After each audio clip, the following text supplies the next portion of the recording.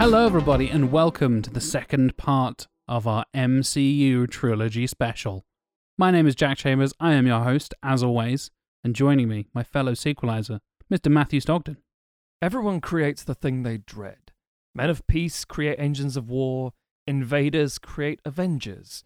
We created a podcast people, sequelizers! Lost the word there. And joining Matthew and I, also as always, it's Tim Matum.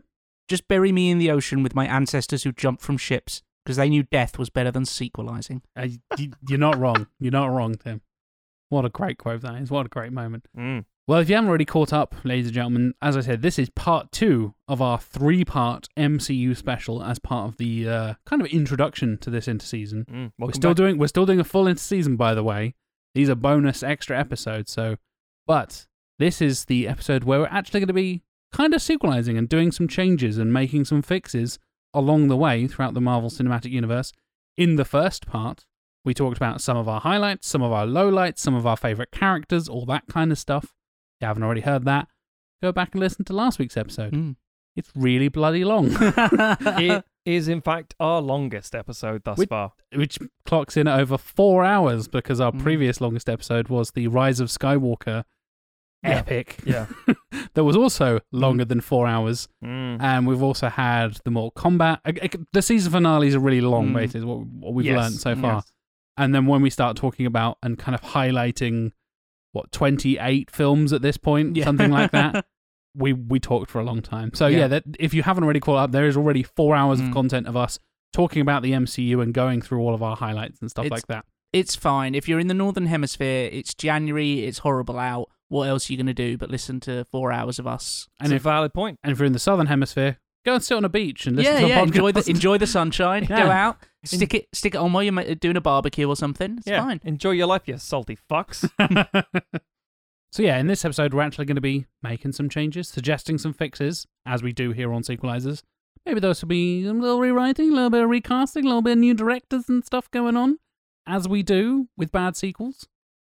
But before we get to any of that stuff, I'd like to say a lovely little thank you to the people on patreon.com/sequelizers, because we're doing this because of you, patrons. We hit a Patreon goal, which is fantastic and amazing, and we're doing this thing because we hit that goal. We would not be making this epic, probably 10 to 12 hour trilogy of MCU episodes without you wonderful patrons. And you, if you are not a patron, can go to patreon.com/sequelizers. You can get these episodes early, the Friday before they come out on the Tuesday. You can get ad-free episodes. When we're doing pitches, you get the full pitch in text form, so you can read along with us if you didn't quite catch what we were talking about, or you need IMDb links to any of the actors or anything like that. When we're doing proper season stuff, you get all the links in there built into the document. Very handy. I know a lot of people have commented on that before and saying, it's really hard to keep up with what you guys are talking about and referencing and all this kind of stuff. You can read along with us. Comes out on Patreon. It's all a lovely integrated little additional thing.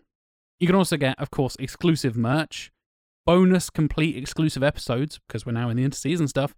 You get bonus full episodes, and you get discounts on merch, loads of other stuff. And if you go to the higher tiers, you become an executive producer and get a shout out like these lovely people have done. Good evening, and welcome to the birthing suite.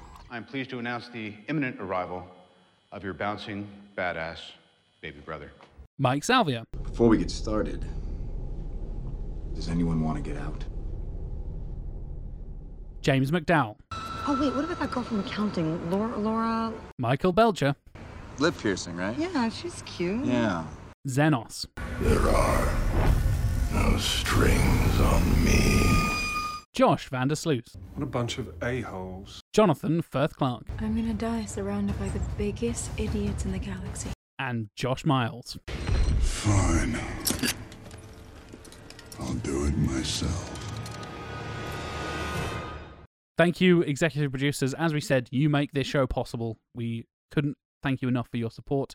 You make this MCU bonus stuff possible. You make the extended seasons, now 12 episodes for the last few seasons, and all of the in-season stuff possible. We will be doing some new stuff coming up in season 10, and like I said, straight away after this MCU stuff, no breaks between the MCU and the interseason. So the interseason proper, in a way, starts in a couple of weeks. So we will have part 3 next week of our MCU trilogy, and then straight into the end season, and then season bloody 10 is round the corner, gentlemen. Are we excited for season 10? Are we nervous for season 10? Woefully underprepared is what I would say. It's all fucking gravy, man. We'll be fine. We'll be fine. Everything will be fine. The machine keeps turning. I won't be writing pitches like 3 hours before I step into this room. Oh, I call bullshit. I absolutely will be. I may or may not be rewriting stuff on my phone in the room just in case. Oh shit, I spelled that wrong. Oh no. Oh no, he's dead. We did have that a few times. Whoopsie daisy. Didn't he die in the first one? Like, shut up. No, edit it out. It was all a dream. It was all a... It's like, didn't that actor die 2 years prior? I was like, oh fuck. Oh, no. Give me a second. Exactly. But as I said, this is part 2 of the MCU trilogy. So let's get stuck in, shall we? We're going to we've got 3 changes each, so 9 changes in total, and they range from the very big to the very small, recastings, changing of directors, changing of plots and certain moments and villains and all this kind of stuff throughout the MCU. And we're actually going to go through in chronological order. So, and that is release order, not chronological order in terms of the MCU. So it's not like Captain America the First Avenger, and then that bit from Guardians of the Galaxy is the creation of the universe and all that kind of stuff. Yeah. Even though that guy did that edit of that thing where he did like a 60-hour movie that is the full chronological cut of scene by scene. Starts with, I think, Bits of this Eternals. might have changed since Eternals. I'd have to go back. I'm not sure how the stuff that's in Eternals factors in compared to the stuff that's in Thor the Dark World. I don't know if the Dark Elves predate the universe. That's a very good question. God. Because they're outside of the universe, aren't they? It's also because Thor the Dark World doesn't actually tell us. Yes. Very well. They're outside everyone's- of time and space. And they're sort of, aside from a few bits, they're just trying to vaguely forget that film happened. Yeah. Exactly. And I love the fact that, spoiler alert, we'll get onto Thor the Dark World later on because it's one of the worst MCU movies and needs fixing. But the fact that they're just like, no one probably saw Dark World, so we'll have Thor just basically recap it in Endgame and just be like, then my brother was a thing, and then there was the Dark Elves, and there's a reality stone, and there was a whole thing, and blah, blah, blah, blah, blah. It was in Jane at the time. Yeah, Who's Jane? Doesn't matter. Oh, no, wait, she's coming back now. Do actually care about her. Oh, she's the next Thor. Oh, fuck. I guess we need to talk about her as well. Yes. Natalie Portman's back. She never left. Everything's fine. That's why we get the play in Thor Ragnarok. Yes. That sums up the events, and you're like, there you go. They're the bits that matter. Problem solved. Exactly.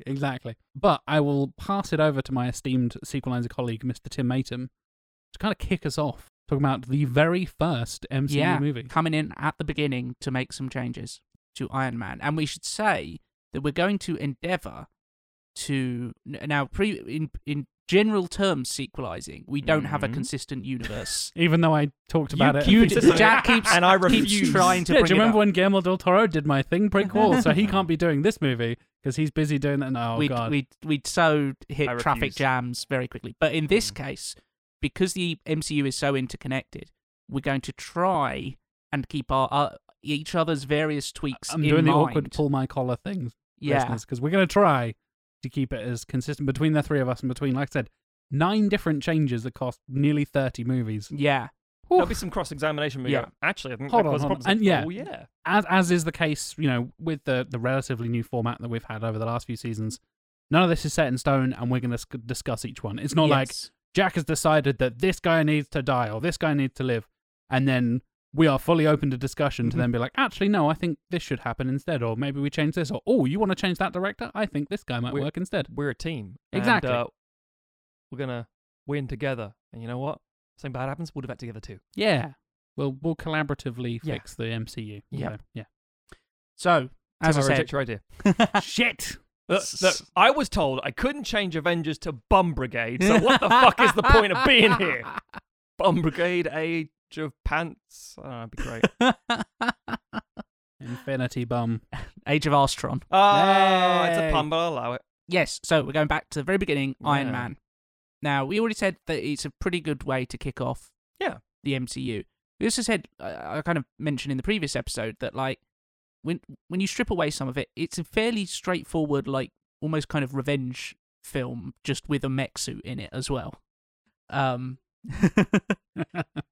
So what I would like to do to immediately differentiate itself from that more kind of classic straight-up action film roots and to bring it closer in line with the comic book source material. I don't think Obadiah Stane should die. You're starting an interesting principle here, Tim. And I think that's going to be somewhat of a through line. Now, certainly for my picks, I have a theme, and it's a common kind of weak spot throughout the MCU. The thing people often highlight is, oh, the MCU's got shit villains. Or, if they do have interesting villains, they kill them off straight away and they only get one movie. So, you bring up Obadiah Stane, keeping him alive, and not doing the typical Marvel thing of killing him in one film and just not really having a recurring villain outside of Thanos and Loki, basically, is an interesting twist. Yeah, because it was, again, not just to broaden this from the MCU for a second, it's the classic, well, we're not going to have a spin-off. There's not going anywhere. There might be some sequels, 1 or 2 of them, but we it doesn't don't know matter. we're getting a sequel, so don't hedge your bets. So, Green Goblin, kill him off. Doc Ock, kill him off. Zod, kill him off. And sometimes it's like, Zod. it works, it doesn't work. It's like, oh yeah, no, it's a self-sacrifice from Doc Ock. I don't mind that in the Sam Raimi. But they brought them film. back in No Way Home, Matt. Everything's fine. Fucking that aside, but the Zod thing was like you fucked this. Yeah. And Superman just snaps necks now, and you're like, yeah, it also makes it much more interesting to talk about. Because if you have to detain them somehow, creating a Supermax prison or the raft, whatever you get to later in these films. A big glass box for Loki for some reason. Yeah, it's one of those reasons why Magneto is always a threat in the X-Men films, because you can't just like, Charles! Yeah. He never just kills him. He's like, well, I'm always be there to stop you. Plastic chess pieces, motherfucker. Yeah, that makes it a big growing roster of rogues and villains, rather than just, don't worry, they'll be dead soon, or don't worry, they'll turn into a hero soon enough. Yeah. We'll love them like Loki or some shit. Yeah. Yeah, that's essentially I'm trying to kind of set 2 different precedents here. One is the heroes shouldn't, the default should not be we kill our villains. Agreed. From a heroic point of view of these guys should not be from default killers. I don't think I get in the terms of the character arc that Tony Stark goes on, like why he would go to the Middle East and murder a bunch of people, because he's going through his trauma, and also he's a white weapons manufacturer, so of course that's how he processes his grief. But he's still that's how I process grief. Yeah, exactly. Yeah, you fly over to a foreign country, and I mean that's very British of you. Yeah, but I was gonna say, so he's still gonna blow people up in tanks, I assume. I think so, but supervillains, I think, and I would like to move us towards more that heroes don't just kill people. Especially, it's tricky. I think if this were the DC, I would have a very hard and fast rule of like, Superman does not kill people, Batman does not kill people. Concuss them so they become vegetative state. Yes. Yeah. I think with Marvel, you can be a bit more loosey-goosey. I think the one that you would normally hold up is Cap and say Cap doesn't kill, but if you're starting him off in a very World War II setting, he's a soldier. It kind of makes sense that he would. And also, it's Nazis, so he kills a bunch of Nazis in the first movie. Good. Yeah. I'm happy that they seem to have moved him away from that as time has gone on. He cripples people with shields. It's fine. He just hits people in the neck with a vibranium. That's bad. They're never walking again. But it's fine. Frisbee. I am fine with the suspension of disbelief of like it's just people getting knocked out and there's no lasting injuries. If you're not fine with suspension of disbelief, you're watching the MCU. Like, it's fucking superhero movies. Yeah. It's a carryover from the comics of, you can have horrible injuries and you just bounce back. So part of it is I don't want the heroes, their natural state, to be murdering people. I think there's characters that does work for, like Punisher. But it would be an improved tone of the films if that wasn't what they defaulted to. I don't think there's, I think I would like a more hopeful, more comic booky universe. The other thing is that it keeps more villains around. Yes. I know that there's some people who hate the kind of like, it just you get Arkham Asylum with a rotating door on it and the Joker's always escaping. It's like, yes, and that can be played out in certain things, and in some ways it kind of calls back to your sort of 60s Adam West Batman and stuff like that, but also people who make films, storytellers, are smart enough to do it in good ways, and I think it creates a more interesting, long-lasting universe if you have villains out there who can come back. And like we said, they can come back and how they interact can change. They can still have a vendetta against the hero, but they're trying to be more subtle this time and they've moved into different areas. Or they can come back and they're seeking redemption. There's a lot more avenues than if you just kill them off instantaneously. And I think if you start with Obadiah Stane, because as we are, next film is Incredible Hulk, they don't kill the Abomination. I was just about to bring that up. Of all the fucking villains to bring back, spoiler alert for, I guess, spoiler alert, not really a spoiler alert. It's in the trailers. It is in the trailers, yeah. He's in Shang-Chi for all of 8 seconds. Looking a lot more like comic book Abomination. A lot more like with the gills and the big fishy, looks like a big gill man type thing. And he's also, Tim Roth is confirmed to be in the She-Hulk series that is in production at the moment as well. Obviously, Bruce Banner's going to be in there. She is Bruce Banner's cousin, and Abomination's going to be in there in some form. Of all the fucking villains to bring back, we talked about it on the previous episode, like, Tim Roth is really interesting casting, and Abomination, in theory, is a very interesting villain, and definitely not, like, the worst part of that film, ironically enough, for it being an MCU film, but to keep the guy from Incredible Hulk alive and kill basically every other villain you have, including interesting people like Obadiah Stane. How much would I like to see more Jeff Bridges in the MCU? Yeah. A lot, please. I want more Jeff Bridges. And you're totally right that it allows more character growth and development and arcs that aren't just... Because this is... And again, we talked about this last week, like, the serialization of these things allows for growth of these characters in a way that is fairly unique in cinema. Granted, this is 2008, so it's even more unique then, and not knowing where this is going to be going, it's a bold choice, but I think it's the right one. It allows for these villains to develop and become more of an integral part, and become, like, for example, if Obadiah Stane is still alive, and maybe we'll get onto Iron Man 2 in a second, because that might be another pick, he can then tie into Iron Man 2 in a different way, and influence the villains or the heroes in that one to add depth there, and bring more continuity and more interest, and, as you rightly said, Tim, then more like the comic books, which it feels even more interconnected than it is. And I think allowing the villains to have arcs and development, and some of them redeem themselves. Some of them, maybe they do eventually die, but after appearing in 3 or 4 or 5 different films and stuff like that, you allow that growth to happen. That it's not just like the central Avengers team. You actually allow tertiary and secondary characters to have that growth as well. And also, you don't... we're not saying you should bring back every villain. No. It's perfectly fine if they are locked up in some Supermax prison and never seen again. The raft exists for a reason. Yeah. We have the raft there. There you go. But it means you have not cleared that playing piece off of the book. They are still out there in case you want to bring them back. Yeah. Yeah, and I think we're seeing bits of that in the MCU now. I keep saying spoilers, but it's like, no, we're covering the MCU, so fuck you. WandaVision. Yes. Harkness isn't taken out. And is confirmed to have her own show. Exactly, which I feel is the wrong which move, is of Harkness or whatever the hell it's called. Fine, yeah. But things like that, for example, it feels like it's stepping towards that. And things with like the what if and the alternate universe stuff, it's like, okay, we'll get multiverse stuff now, we can have options of that. Yeah, we've got multiverse stuff with Spider-Man No Way Home. Yeah. With Doctor Strange coming up in March of, in a few months from now. Dormammu's not dead, he's just pissed off. Mordo. Yeah, he's not dead. Mordo just walks off the end and is like, you know what, fuck you. I mean, he's been set up as another thing from the end. Yeah, but because we know what's going to happen. I maybe he's going to be a part of the second one. Who knows? But the point is, if you take Cillian Murphy, I know we're going to keep bouncing to Warner Brothers, that's not the point, but just to show an example. Cillian Murphy as Scarecrow in the Dark Knight trilogy. He's got tiny little recurring parts in the second and third film, and they're nice. It just makes the world feel bigger and more fleshed out. So, in the same way that Abomination turning up in Shang-Chi is like, oh shit! Because it's like, it just makes it feel like there's legacy and placement and all that sort of stuff. Yeah, and it's also Wong, obviously not a villain, but you've got a secondary character from Doctor Strange meeting a villain from Incredible Hulk, interacting with each other in Shang-Chi. It's like, oh yeah. Yeah. It's a way to make it feel like one universe. Exactly. Definitely. Yeah. And yeah, like I said, so Abomination doesn't die, which is kind of a weird choice. You could make the argument of like, well, how are you going to kill Abomination? He's a bit like the Hulk, but also he's fighting the Hulk, and the Hulk is one of those ones where you're like, he's not quite a mindless killing machine at the end of that film. He can be, but not the end of the film. But you would not be surprised if they were like, oh yes, and then he's in a rage, so he kills Abomination, But no, they take him away. Iron Man 2, Justin Hammer gets out okay, but Ivan Vanko is killed. Yes. That's a shame. His bird lives. But we will touch on that in a moment. In Thor, Loki survives, obviously. But at what price? God, he's sexy. Laufey dies, I'm fine with that.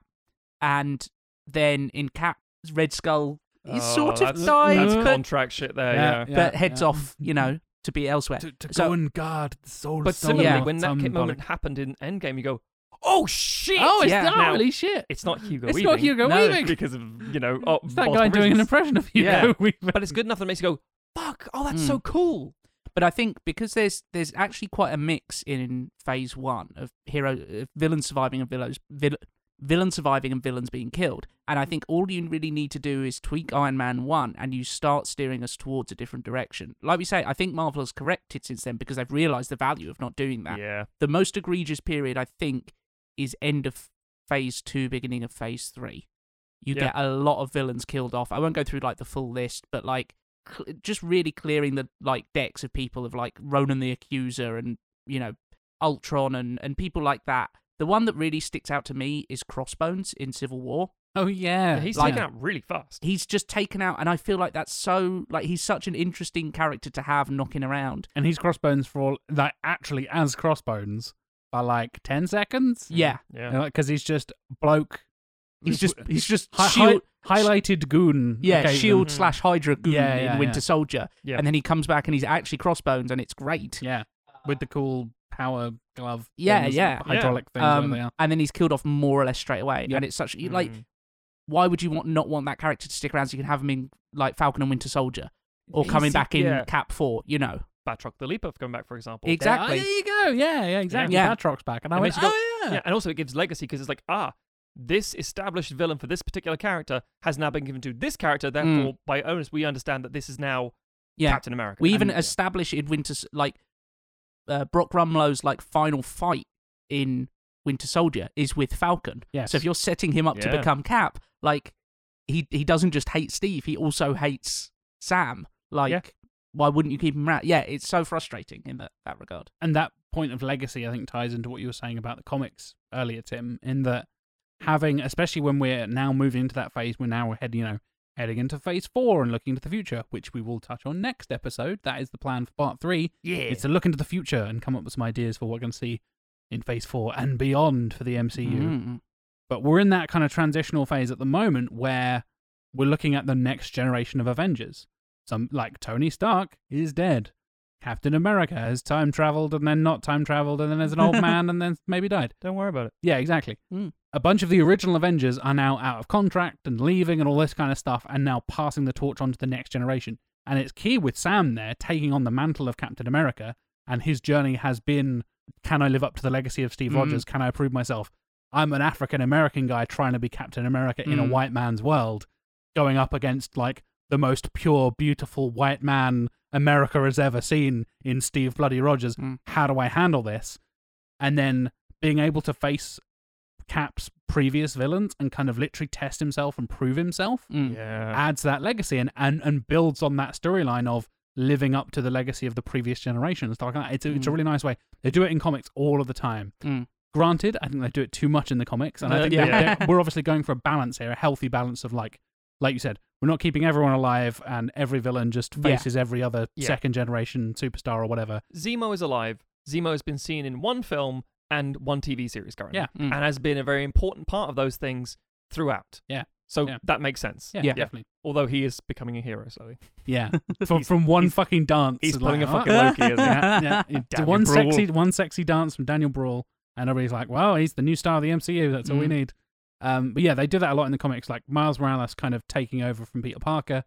Miles Morales didn't have any original villains for a while and was facing Rhino and Shocker and all these kind of guys that are the usual Spider-Man villains. But he's got Prowler, his Uncle Aaron, played by Childish Gambino, hopefully.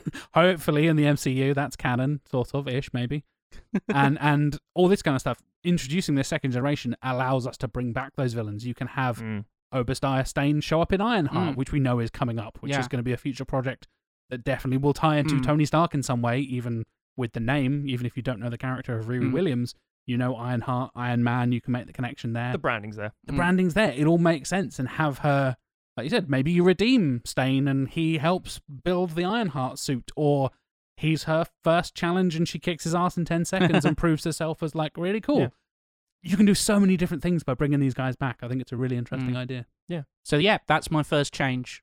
I think it's a small one, but it's hopefully one that ripples throughout the rest of the MCU and just edges us off into a different direction.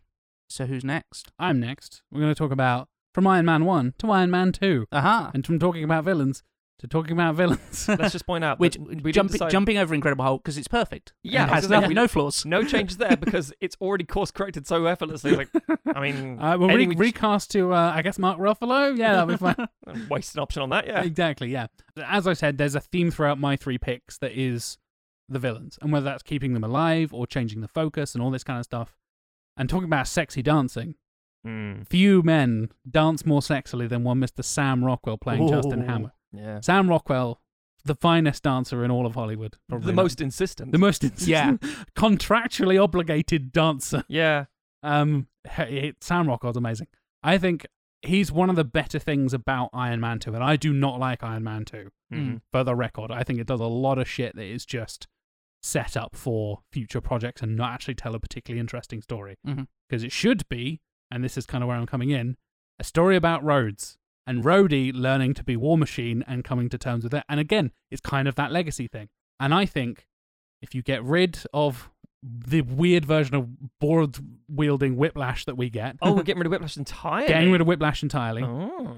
And I think have Hammer be the focus and be the villain for Iron Man 2. I assume he's going to be, therefore, just a little bit more straight edge. What? Doesn't drink, doesn't do drugs. No, I mean, he's not as quippy. He's not as... Because he tells me, is he going to be literally the other version? Is he the exact same portrayal as Sam Rockwell is doing now? Ish. Or is he shifting into both roles of being terrifying as well as this, or is he still he's Jakes and Lark? Mostly maintaining the charismatic kind of thing. He is dark Tony Stark in a way that Obadiah Stane was kind of dark Tony. Yeah. Dark Howard Stark for Obadiah Stane, I guess. But Sure. yeah, having him be the arms dealer that goes too far and does do deals with the wrong people and choose all this stuff, I think have him be like a foil to Tony Stark in that way and see like, oh, this is what I could have been if I'd have chosen this path, that kind of thing. This is partly inspired by a video on YouTube from Nando V Movies. I was going to ask if you had seen that. Yeah, absolutely, I have. He fucking loves Justin Hammer. Hammer is one of his favorite characters in all of the MCU, which I think is an exaggeration. He's putting it on a bit. Clearly. Is Nando, but it's a brilliant piece in talking about why he's such an interesting counterpart to Tony Stark and why Whiplash is basically just there because his dad was hurt by Tony's dad, so there's a weird like avenging my dad on behalf of my dad for your dad against the son. Like, okay. It plays into the daddy issue Yeah. stuff, but again, we've got that in so much fiction. Yeah. You don't need... I think that's a bit overplayed. And what Mickey Rourke's choices, and they are apparently Mickey Rourke's choices to be like gold teeth, bird, lots of tattoos, and accent. Is Mickey like, Rourke disappeared. yeah. Justin Favreau was like, we're about to shoot, and Mickey Rourke doesn't back from Russia doing his own reconnaissance because he goes, I've got the character now. And it's like, what do you mean? Yeah, and Favreau's so stressed. He's like, fucking, okay, Yeah. okay. There's a reason Favreau never came back to do a Marvel. I want my board. And he apparently just showed up with a fucking bird. And they were like, you all right, Mickey? I mean, you just won an Oscar, mate. You all right? You've just been on The Wrestler. He's like, yeah, it's all good. Which means I know what I'm doing. I've got my board. And you're like, what? I beg your pardon? What? So, yeah, I think Whiplash, I think you can maybe do Whiplash later. I don't think Whiplash is a particularly interesting character in that one. I think having it tie into kind of Hammer having the drones, the versions of the Iron Man suit, the War Machine suit more specifically, and have it be Iron Man's kind of established, and this is Tony Stark helping Colonel Rhodes, James, become more of a character and become War Machine, and understanding like where his position is in terms of like, yeah, you are kind of like the government sanctioned Iron Man, which we can then tie into Civil War and stuff like that, and they have that conflict there. Having that be more about Rhodey's progression, obviously not sidelining Tony Stark, because I think it's a bit too early to do that. He's still one of the key characters here. But I think Sam Rockwell is so fucking good. He is so charismatic. He dances and eats and just has the best time. And I just adore Sam Rockwell. Horrible self-tanning lotion stained hands. God, yeah. There's so many little details in Hammer that I kind of didn't appreciate until I watched Nando V Movies YouTube video, and it was this weird thing of like, oh, that is a nice little touch. Oh, that is really subtle. And because I don't like Iron Man 2 very much, I think it really would improve it if you kind of trim a lot of that bollocks, because it feels like there's so much going on there. You can have a leaner, more interesting film if you kind of get rid of one of the villains and have it really focus on this. Yeah, kind put of character Rhodey that into way. more of a central focus as being like Yeah. just the friends sparring and, watching your friend sink into alcoholism. Yeah. Yeah, I think there's a interesting angle that you could explore there, where the whole part of Tony's arc in the first film is like, I don't like that my weapons are being used to hurt someone. I'm going to give it up and stop making weapons. In Iron Man 2, you can explore the fact that, well, just because you've stopped doing it, the military-industrial complex... Somebody's going to fill that hole, yeah, right? someone's going to come in and fill your place. It's not just that you have to stop doing it. You got to take that machine apart, and you can build up a tension then between Rhodey and Tony, and whether that plays out in this film or it continues into, further subsequent ones, of just the idea of like, Rhodey is very much enmeshed in the military machine.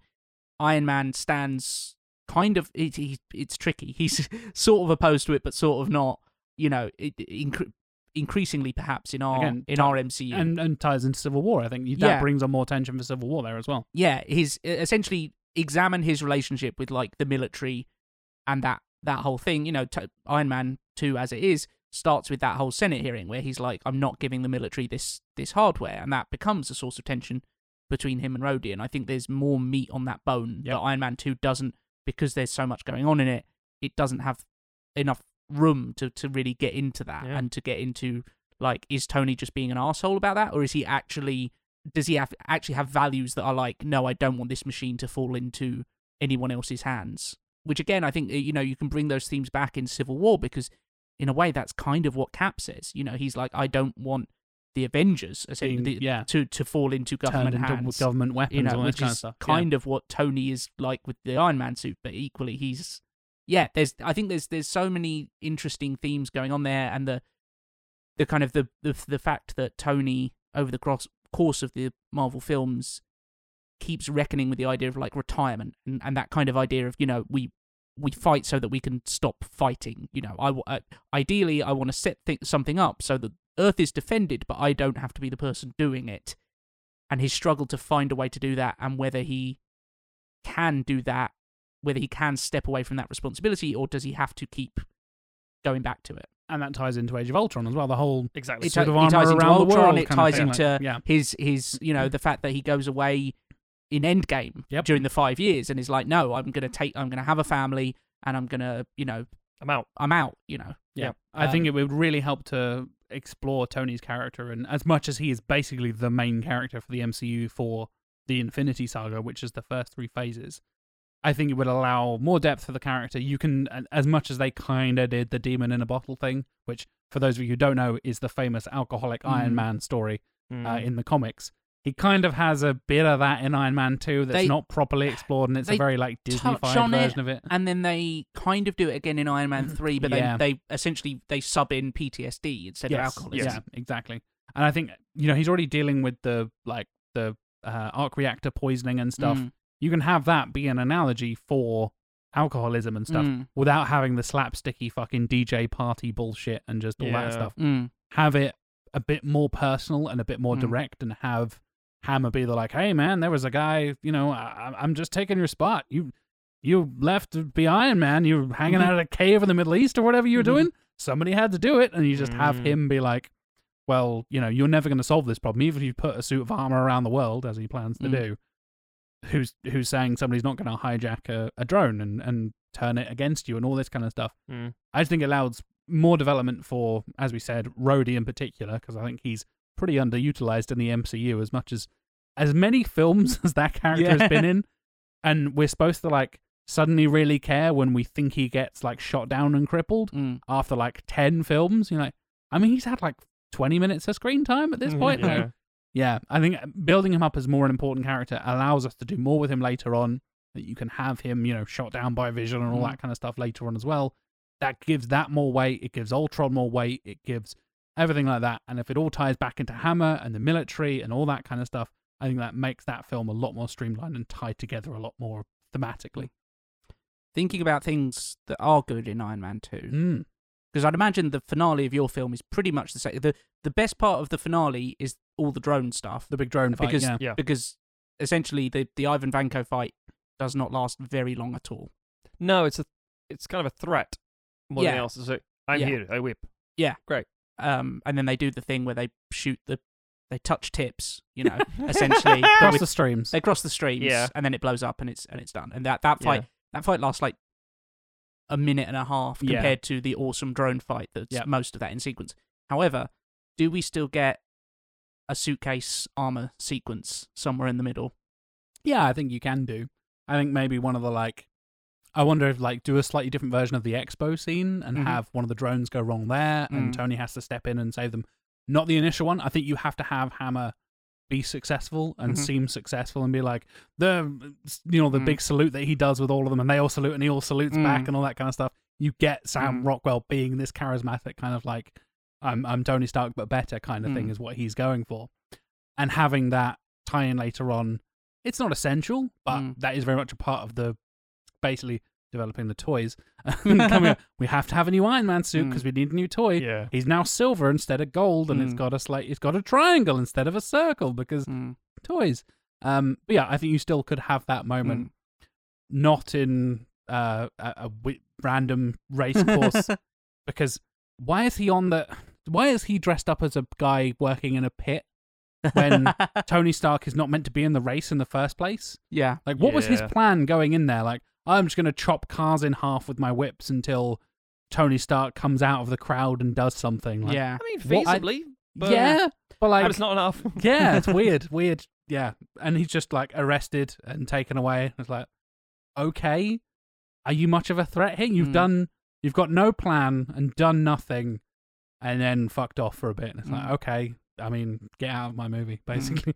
I mean, I think you could, if you wanted to hew close while still putting the focus on Justin Hammer, I think you could still have a Whiplash-type character, just make him more of a hired goon, and rather than him essentially being the clever one, and Hammer being kind of a patsy, you have Hammer be the person who he's I've built you this equipment, I want you to go do this attack just to justify me then getting these defense contracts. Good idea, Tim. See, that's what I was about to ask. Is do you make the idea of Hammer's personality, Hammer's presence has to shift ever so slightly, and that he has to be the one pulling the strings. Yeah, he has to be the whole it's him as a mastermind rather than as me, Tony. Yeah. It's it's not just some random drone. It's not a hacker like you thought it was. Yeah.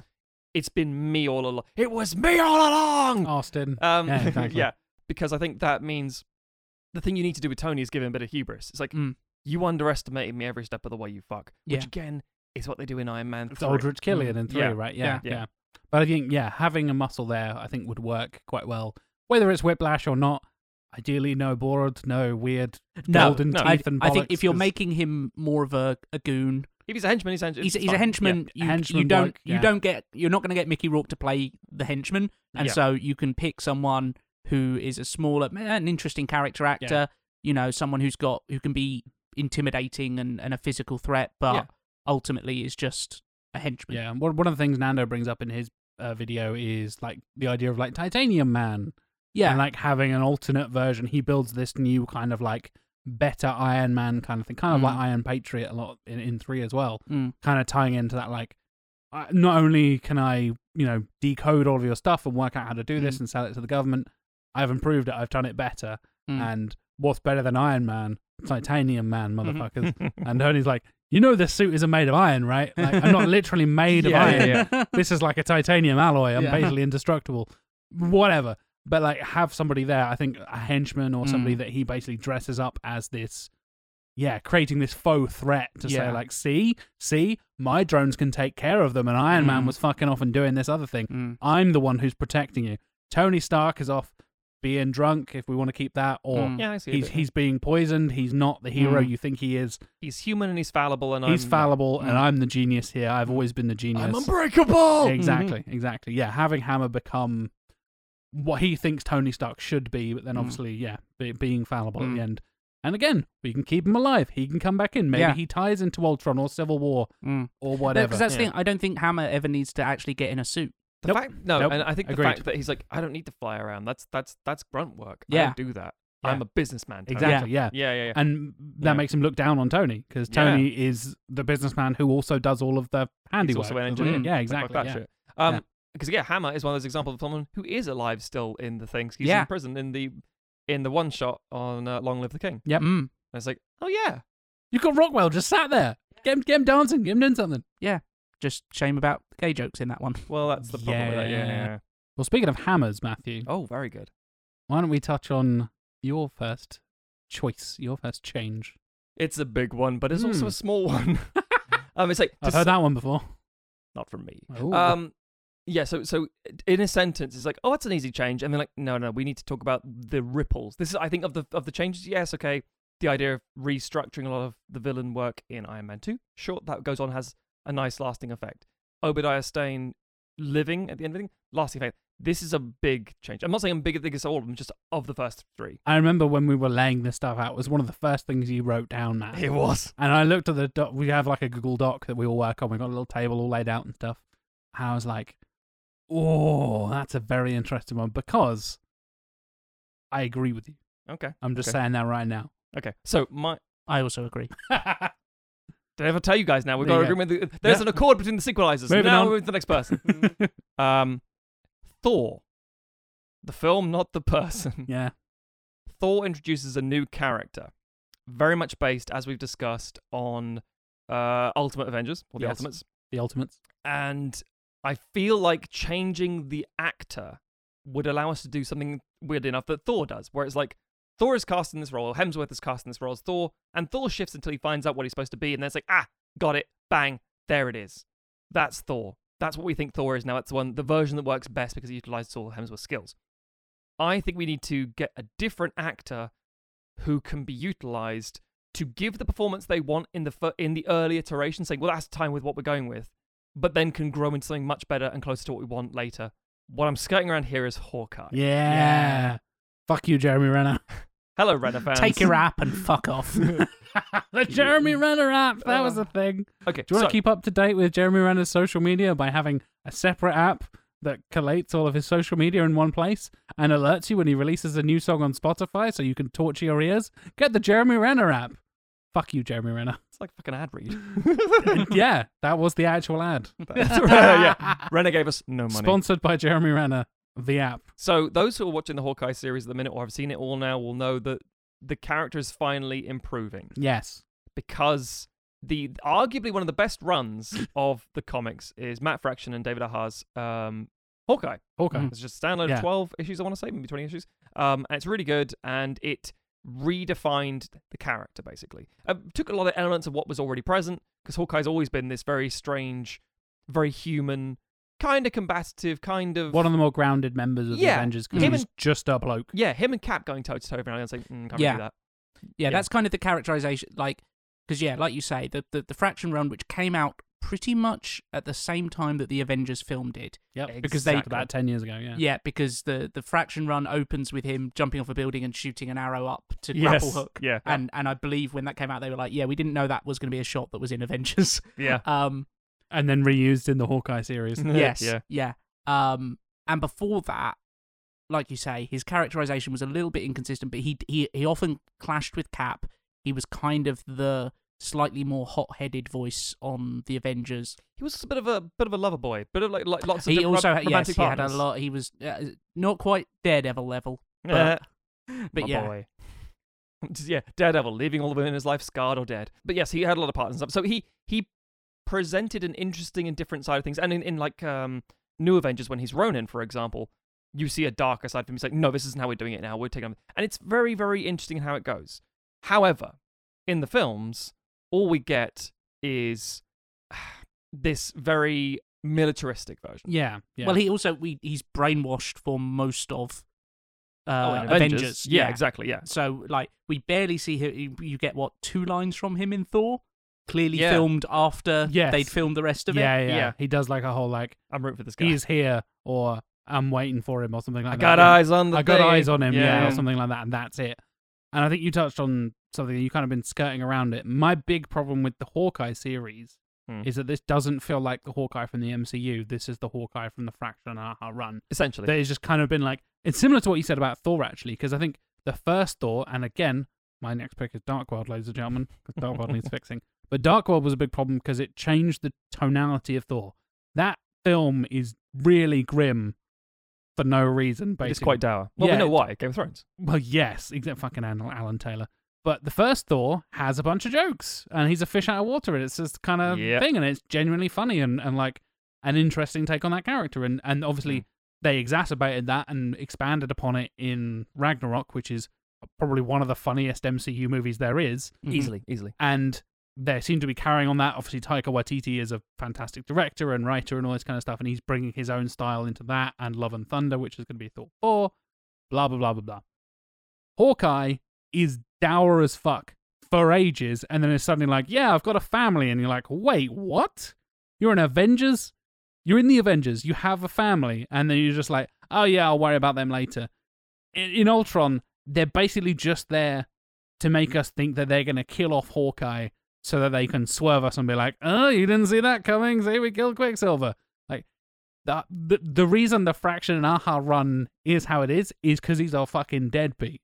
He is the loser of the Avengers because he's just a bloke.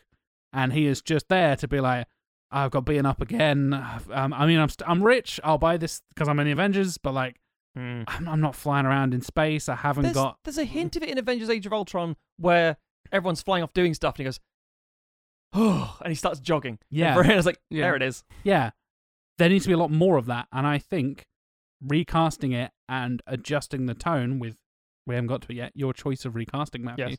Instead of Renner, the person you have chosen, hinty, can bring that levity and will allow the Hawkeye series to feel more coherent with the rest of the portrayals of Hawkeye throughout the series, I think. Yeah. The thing I love about Fraction's Hawkeye and that portrayal, which I think has carried on through, which you don't see anywhere really in the MCU, is he's a person who is incredibly good at one thing, and the rest of his life is kind of a disaster. Yep. Like, it's not that he's useless, because if you put a bow and arrow in his hand, he is amazing. He's like incredible.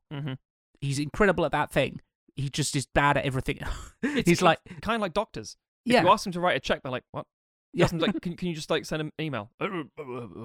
Yeah. But if it can perform complex surgeries and save your fucking life, but that's because they've narrowed themselves so much that everything outside of that is a fucking mystery. Yeah. The MCU Hawkeye, even once we've established, like, oh, he's a family man and that's a whole thing, like, it just keeps pulling him back to this, like, grim, dark, ultimate off and becomes Ronin. Stuff. Yeah, they go into the Ronin stuff, like, okay. and like, it feels so adolescent in its conception of him as just like, oh yeah, like he's this tortured hero, and it's but also he's a dad, and it's like he's got a terrible fucking haircut. Yeah.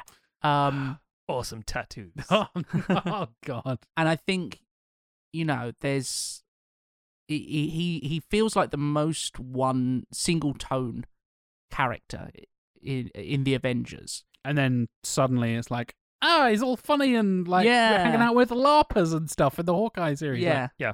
Really? Okay.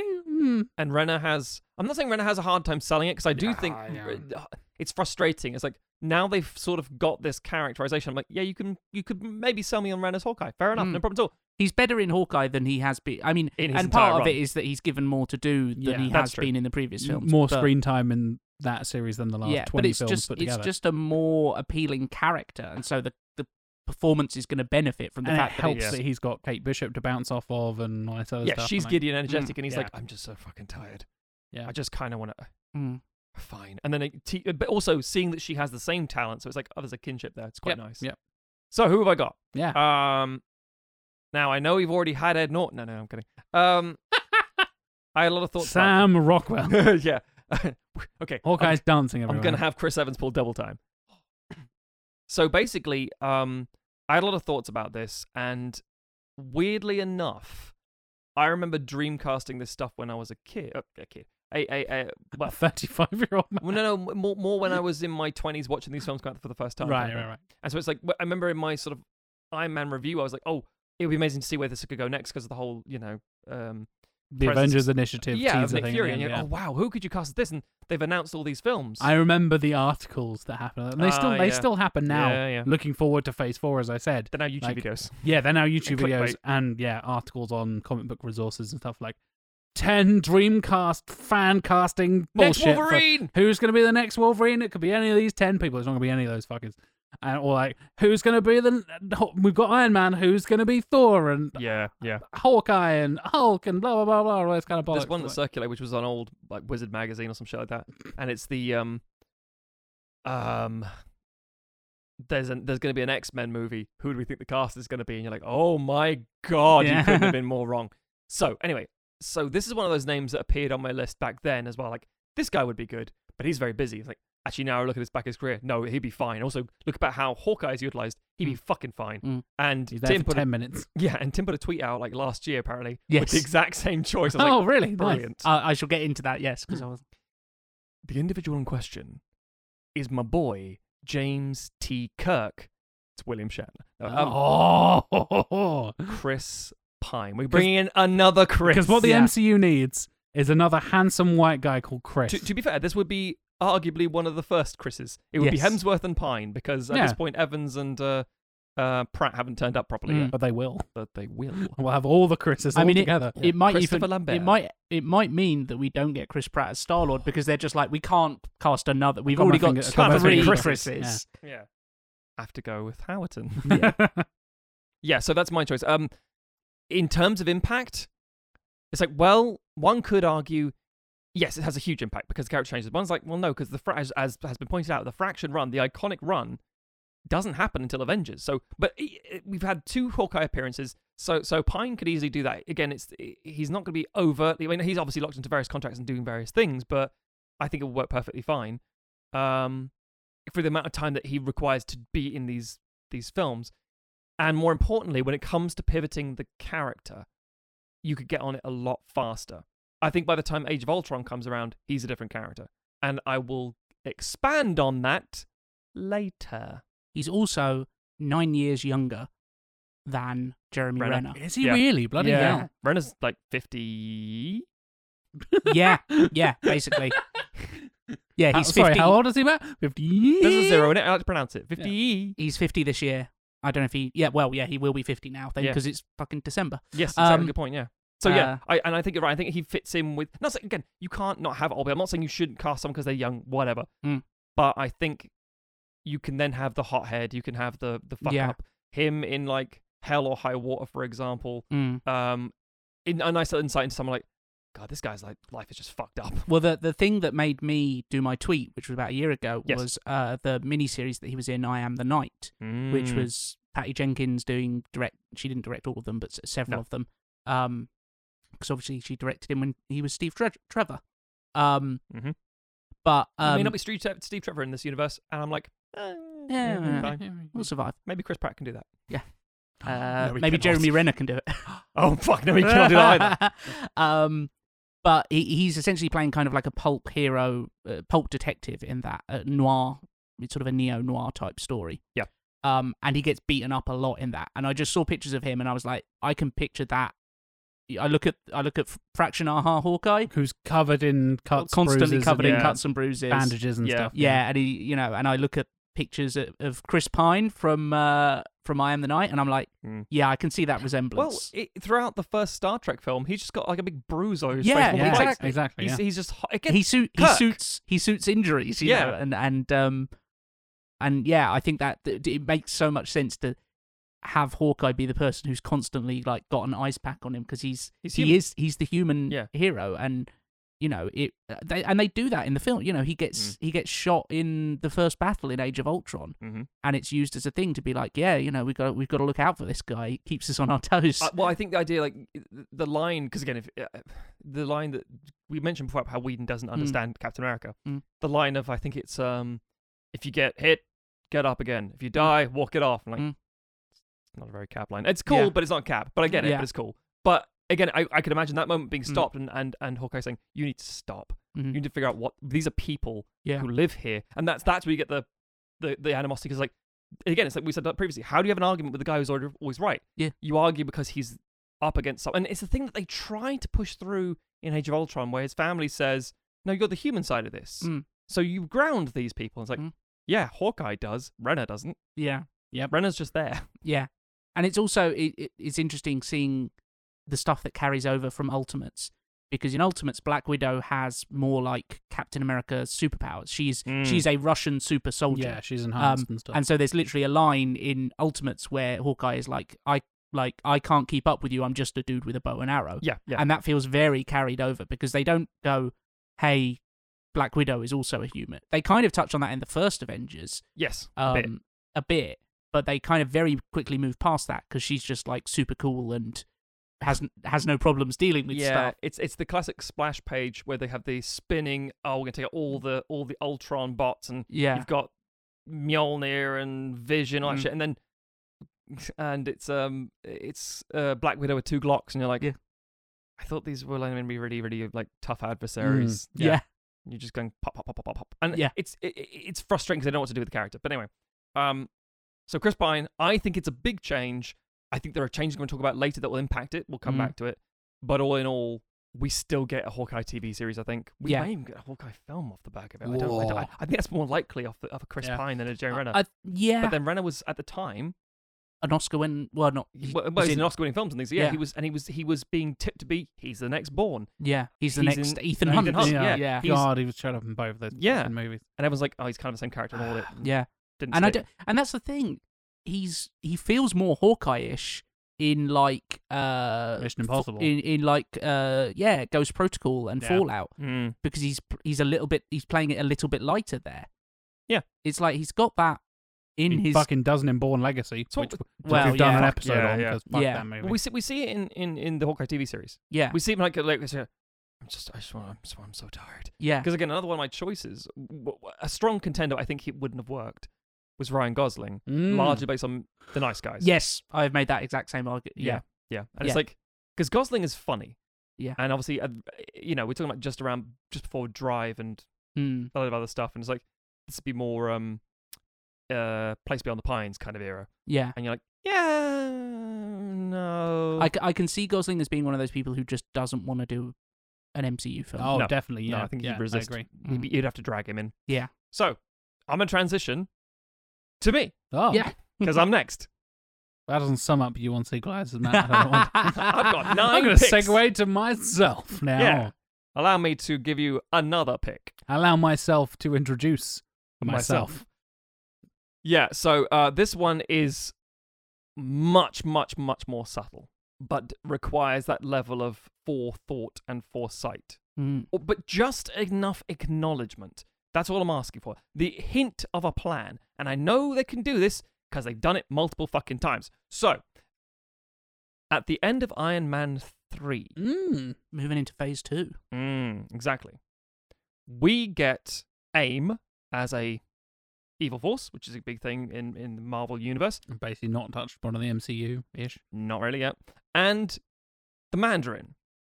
And Trevor Slattery, yeah. No, let me clarify that. I don't mind that twist. I think Shane Black's script is funny. Same. I think that works. I think trawling the trailers, like, oh, why has he got a Captain America tattoo on his neck? It's like, fuck you, that's why. It's trying to goad you because it's marketing and terrorism. It's like, brilliant, love that. And it's also, it makes a clever commentary on the horrible, like, racism of the Mandarin in the comics, especially like the older version of the Mandarin. Definitely. And I think that, back to fucking Fraction again, Fraction's Invincible Iron Man, there's a part of that has a Mandarin plot in it, where he kidnapped, it's very much like North Korea style thing, where he kidnaps a story, a director, I think it is, or a scriptwriter, saying like, I want you to make a film about my life, and he talks about how it is, and then he's like, actually, no, we're not going to do that. And it's just trying to set the record straight kind of thing. My fix is a simple one, but a far-reaching one. The end of Iron Man 3, the final post-credit sequence, everyone was like, oh fuck, is it Guardians? Are we going to see some Guardian stuff? Is it space stuff? Oh my god. And we're done with the build-up towards the Avengers. What are we going to have now? Yeah. What's next? Space! It's the what's coming. And it ended up being this really pointless throwaway conversation between Banner and Stark. Yes. Yeah. It essentially is like, well, here's your justification for why Tony had a voiceover at the start of the film. Yeah. It's like, I don't need that. I understand what a voiceover is. He doesn't need to actually be talking to someone. Yeah, that makes it 10 times worse. Yeah. Especially he's like, oh, I go into sleep. I'm not that kind of doctor. I was like, oh. And yes. It's like, oh, okay. You can do that really well when it's like Homecoming with one of the best fucking post-credit sequences with Cap. That's magnificent. Yeah. Because that's just not only just a joke that's been established, but it's the running of that joke. Yeah. But also, Tony fucking knows he's not that kind of doctor. Literally the first thing he says to him in universe is like, I'm a huge fan of your work in physics. Yeah. He knows everything. It's just dumb. It's just a bad joke. Precisely. So I'm replacing that. I'm replacing that effectively with the content of the one shot. All hail the king, long live the king. All hail the king. All hail the king. Yes, Yep. I'm basically replacing with that. So we're going to see prison. We're going to see Slattery broken out of prison by someone saying, "You took someone's name. You were going to fucking pay for that." The 10 rings. The 10 rings is matter. real. Yeah. I want to set the tone right away. And the thing is, I don't want to let that go. I want the 10 rings to be a presence. I want there to be returning things. So when we get to Shang-Chi, it's like, fuck. Even if you do a Thanos where you see the back of somebody and you can see who it is, but you can't tell it's I was thinking Tony Leung. something like that. But yeah. You could so easily do that because even in films like in Ant-Man, when they're selling the Ant-Man suit, they have a representative from Hydra there. Yes. Throw in a 10 rings person. 100%. That's exactly what I want. And just have them. Yeah. I wish AIM was still around in the same way because Yeah. I love AIM in the comics as villains. They're funny guys. Yeah, they look like beekeepers. Yellow beekeeper suits. Yeah. They're brilliant. And I wouldn't be surprised if they show up again and we get there were always multiple cells and it wasn't just Aldrich Killian. Yeah, of course. We diversified. Yeah, we'll definitely do something like that. I think having that moment as the post-credit scene also helps as much as I don't agree with these people, the nerdy fan backlash that was like, oh, you've ruined the legacy of the comics, and oh, that's not the Mandarin. Aldrich Killian isn't the Mandarin, and Trevor Slattery's not the Mandarin. You ruined my childhood because I like Chinese stereotypes from the 1970s. First of all, nobody gives a fuck about the Mandarin. Shut up. And second of all, that fixes that problem and makes it way more coherent and more interesting. And I think, again, it's those little ripples we're talking about, boys. Those little moments. You brought it up perfectly there, Tim. Having just be like, there's a representative from the 10 rings. Like, 10 rings, where have I heard that name before?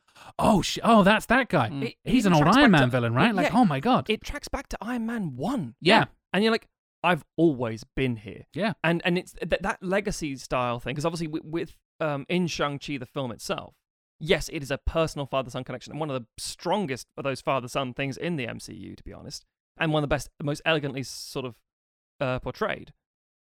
But if you are telling me this guy's been around hundreds of years, and it's like, well, show me the legacy, show me the impact, and I want to see like more examples of films that do like go back in earlier points in time, have flashbacks to other bits and pieces, and you're like, there's also a 10 rings presence. The 10 rings has been here, but I want you to see the back of his head. I want you to see the Thanos turning around sort of thing. That there's a guy. It can literally be the opening of Shang-Chi is Tony Leung on the horse with the sort of almost Dynasty Warriors style look. Show me a hint of that, but you don't see his face. So what you're building to isn't a Thanos. You're not like, oh, this is the big threat. But it's like, this is a universe presence. It's the world building we're talking about. And I don't think that's unnecessarily unreasonable to request. It's like, well, we'd have to know like 10, 15 years in advance. First things first, this is Feige in the MCU. That's what they're doing. Secondly, you film it in a way where you can use it or discard it as much as you want. It doesn't matter if it turns And you're not out. necessarily casting Tony Leung at that point. No, you're not. Like, That's the whole point. Yeah, you have like from behind or just a hand or Shoot it cleverly. a mention of the name or something like that, blah, blah, blah, Mandarin, and you're like, hold on. Mandarin, you mean Wenwu. Yeah, Wenwu Su or something like that. Yeah, you're like, no, we already dealt with the Mandarin. Like, no, I don't think you dealt with the Mandarin. Like, no, that's not how that works. No, like, what you dealt with was a puppet, the figurehead. Yes, yeah. And I think tying that in would also help Shang-Chi feel more connected as well. Yes. Because as much as it does in certain ways, Shang-Chi feels like kind of its own little corner of like, it does. Here's the MCU from a different perspective. Like we said, you've got Wong and Abomination in there, and a couple of ties around and all that kind of stuff, and obviously Trevor Slattery, as we mentioned, and his weird little faceless flying pig monster. Maurice. Whatever it's called, Morris. Yeah. But having that little sprinklings and those little ripples, just connecting everything a little bit more, and again making villains matter a bit more, giving the villains a bit more legacy and a bit more kind of like, we did talk about him before. I do recognize that name, and if you're really paying attention, like so many of us do in the MCU, I know, the three of us have seen basically every MCU movie. I haven't seen Eternals yet, as of the recording of this podcast, but and Spider-Man No Way Home comes out again very soon in the recording of this podcast and all that kind of stuff. But like, there are lots of us who are paying attention to that kind of stuff, and whether you're a comic book nerd or not, and you know about the 10 Rings and all that kind of stuff, that build up to Shang-Chi is just a little bit spicier, a little bit more interesting Yeah. with that little bit more interconnectedness, and I think that works really well. As we said in the previous episode, it's not. People like continuity, Yes, and they entirely. like that feeling of being smart. And I think us nerds love that continuity. Too. yeah, we love it. and not just nerds is the thing. Well, Is yeah. that you know People like watching soap operas and going, "Oh I rem- shit, I so rem- and so's back." Yeah. Who's that? They were here 10 years ago. Yeah. Yeah. Everyone's a nerd for I something. thought he died. Oh, Yeah. he fell into a river. Yeah. Oh Yeah. my god, that's his son. He grew up. Oh my god, it's Harry. Yeah. Who the fuck is Harry? Well, if you're watching 20 years ago, nobody fucking was. I was. That's Harry and the Ten Rings. I approve this idea. And I think Sequelizers approved, ladies and gentlemen. I think you could get away with it with just 2 casual mentions. I would put Yeah. one in Ant-Man, where we said the buying the Ant-Man suit. Yep. And I would throw one in Black Panther Very in good. the casino scene, Very good. and have them be one of the people who are like there to maybe buy With claw and stuff. vibranium. Yeah. No, I like that. And you can also just throw in a casual thing of like, Wakanda knows about the 10 rings. Like they've kept an eye on that shit. They've never crossed our borders and never crossed them. It's Yeah. like, It's like, because that's the one kind of thing, and especially in Black Panther. I said the first one, we haven't seen the second one yet, but you know what I mean? That's the idea. It's like isolationism. It's like, there are big threats out there. It's like, yeah, we know about the 10 rings. Yeah, and Wakanda being so isolated is a huge theme and part of the kind of key learning point for T'Challa in that first film. And the same thing is true for the magical city and stuff in Shang-Chi. Yeah. Like, they learn to be like, you don't have to live in this magical little mystical thing from Death Forest, right? You can, Yes. you can actually, like, open your borders and learn how to communicate with the outside world. Oh my god, that's a cell phone, all that kind of stuff.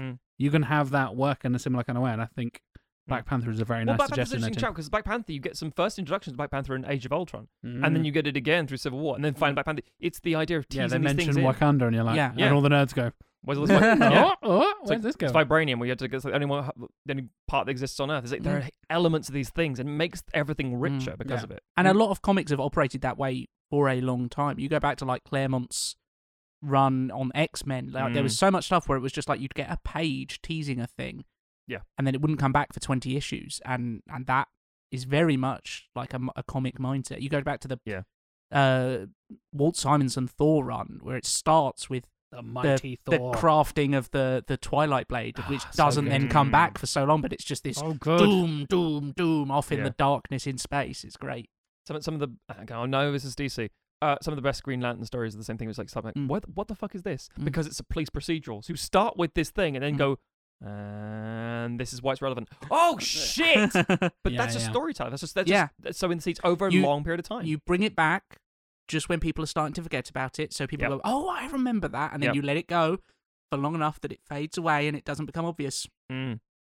Just that ebb and flow of it. Yeah, Lovely little peaks and troughs. I think it'd be more satisfying than, as we said before, fine, I'll do it myself. I'll breathe the stars in your blood. It's like all the Thanos building. The Thanos building is fantastically. I'm just to digress for a second because it was a point in time where like Thanos is annoying me now because he's doing nothing. Do something. Yeah. And then when he arrives, it's going to be too hyped. But thankfully, good fuck, that's an amazing performance. Yeah. So nothing needs to be fixed there. Good fuck indeed, Matthew. Yeah. Good fuck. Good fuck.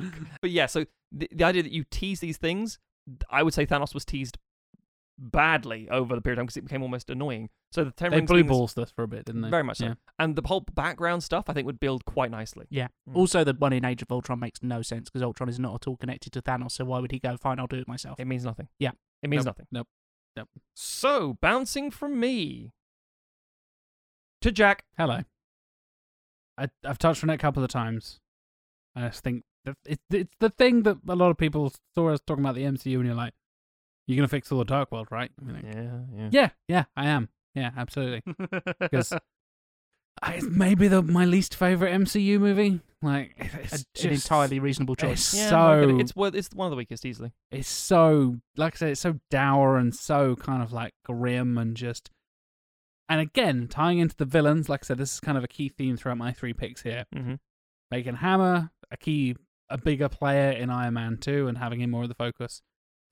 Maybe we can make Malekith vaguely interesting because he's fucking not in the original movie. So basically, funny enough, you touching on Patty Jenkins there. She was the original director for Thor: The Dark World. I think she's a much more interesting choice than Alan Taylor. Whether she'd do it or not, because she left because of creative differences. Yeah. I think it would be interesting to have her. Bear in mind, this is the year after Wonder Woman, I believe, or the year before one. It's around the similar sort of time as Wonder Woman, so we're pretty close around there with the Dark World and stuff. Weird. Yeah, isn't that weird? It feels like so much longer ago. But yeah, I think maybe if she would keep Patty Jenkins on, and what her original version was is more of a kind of Romeo and Juliet thing, carrying on from Branagh's kind of Shakespearean thing in the first one. Yes. And kind of twisting it so that Jane is the fish out of water rather than Thor being on Earth.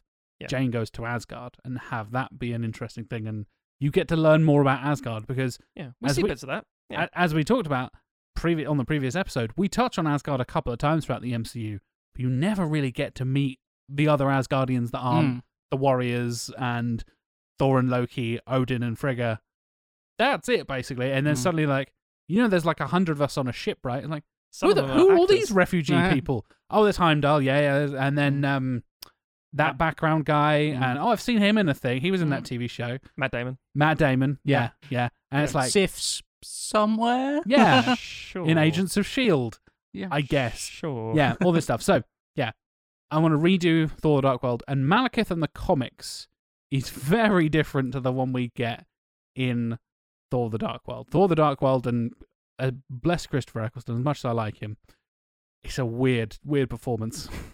It's just bland fucking It feels nothingness. like he's given up at one point. It really does. It feels like he did mean- not want to be in this movie, and they were like, kind of like we were saying earlier, like trying to drag Ryan Gosling into an MCU movie. He'd probably just be like, I'll do it, but you won't get much out of me. I'll do it myself, but no. Yeah. But like, yeah, it feels like after, rebuilding and resurging interest in Doctor Who, he became like a nerd icon again, bringing back like the Ninth Doctor and all that kind of stuff. And then he was like, oh, I'm going to be going to fucking comic book conventions for the rest of my life. I guess I'll do this Marvel thing. Oh, fucking hell. And then, he's in a Marvel thing, and he's rubbish. You're like, but you were quite good in Doctor Who. Like you can be really good in stuff. Where was Christopher Eccleston? So Malekith in the comics is in a similar way that I was touching on Hammer being the dark version, or like the Tony Stark that could have happened. He's kind of the Loki that could have happened. Yes, he is Loki without the family tying him down, and without Tom Hiddleston making him incredibly sexy and charismatic and all that kind of stuff. He is still charismatic, still manipulative, still evil and conniving and all that kind of stuff, but doesn't have Thor to kind of be like, brother, come and help me with this thing. I can see good in you, brother, and all that bollocks. Yeah. And he's kind of Thor's Joker in a lot of ways. Pretty much, yeah, we mentioned exactly. in the previous episode, that's very obvious. Yeah. So Jared Leto, right? Jared Leto. No, I think you could make Eccleston work. I don't know. You could. I think Eccleston bad Crow. Yeah. Bad Conan. Bad Good- Conan. Bad Conan. I think Conan. you could do a Conan. He'd play it like he did in 28 Days Later. But this is a conversation for another time. So I'm not necessarily recasting Malekith. I'm thinking about changing the plot and the path of the film in general. I think the script is more important than necessarily no, changing you're the actor. entirely correct. Yes. You fundamentally change that character and how the Dark Elves are portrayed and what he looks like and all this bollocks. Because, again, he's like a purple-skinned, long white-haired, like, kind of sexy dude in the comics. Make Eccleston kind of ham it up a bit more and give him stuff to do, which is what he does in Doctor Who. Like, again, Doctor Who is only, 5, 6, 7 years earlier. Have him play a bit more of the, like, silly sci-fi bollocks. So, yeah, we have a bit more of Asgard. I think that matters to set it up and make the Ragnarok thing feel more... Again, I'm kind of laying the groundwork very much like I was doing with Hammer. Making the whole Ragnarok thing seem more potent and more important to the viewer because, like, there's all the survivors of Ragnarok. And like, who the fuck are these guys? You killed all of the main characters. And also there's Thor, that other bloke, and then a bunch of other... But Sif has fucking disappeared, and Zachary Levi's off doing fucking Shazam and stuff, so we can't get him back, so better kill him quickly. All this kind of stuff. So, have a bit more of the Asgard stuff, and have Malekith, and this ties into a series, again, fairly recently in Marvel continuity, called War of the Realms, which is... A lot of people basically the rulers of the various realms, the 9 realms, hate Odin. Yes. Because Odin's a dick. And all credit to Sir Anthony Hopkins, Odin's a dick in the MCU as well. It's brilliant how he's very much the embodiment of that character. Like, when it's revealed, like, oh, I kept everyone in line. It's like, yeah, because you were an arsehole. That's what they reveal with Hela in Ragnarok. Exactly. Right? Yeah, exactly.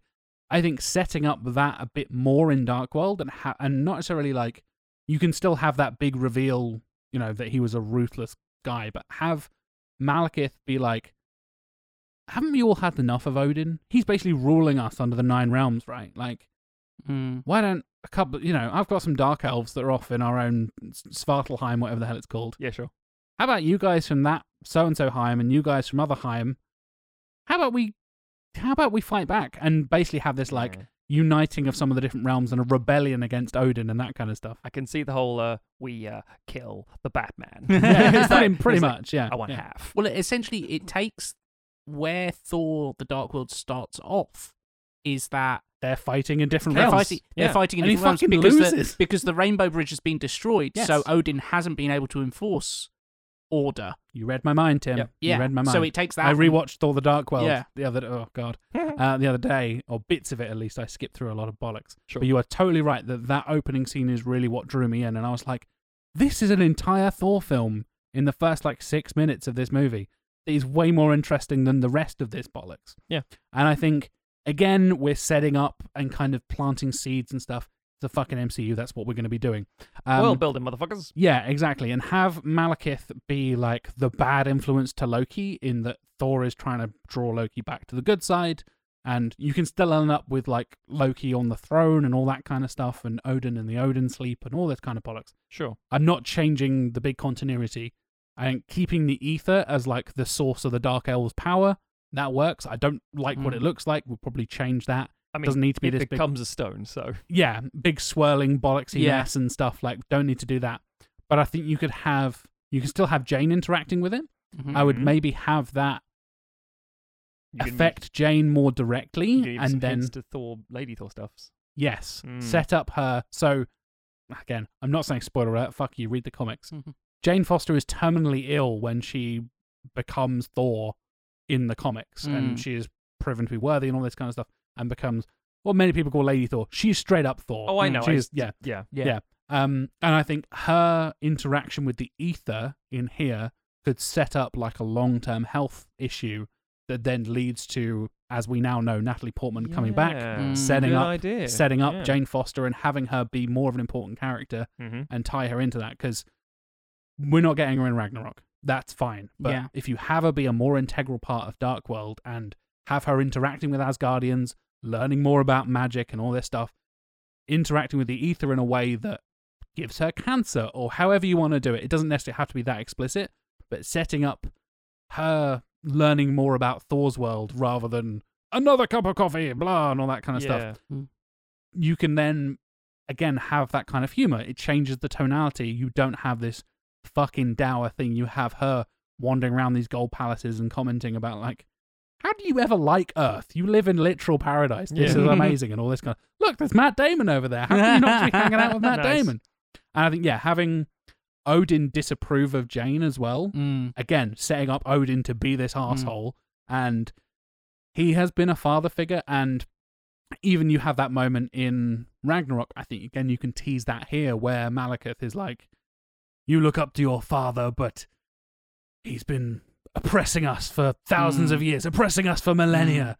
He's not a perfect man, Thor Odinson, and all this kind of stuff. What and, right does Asgard have to rule over us? Exactly.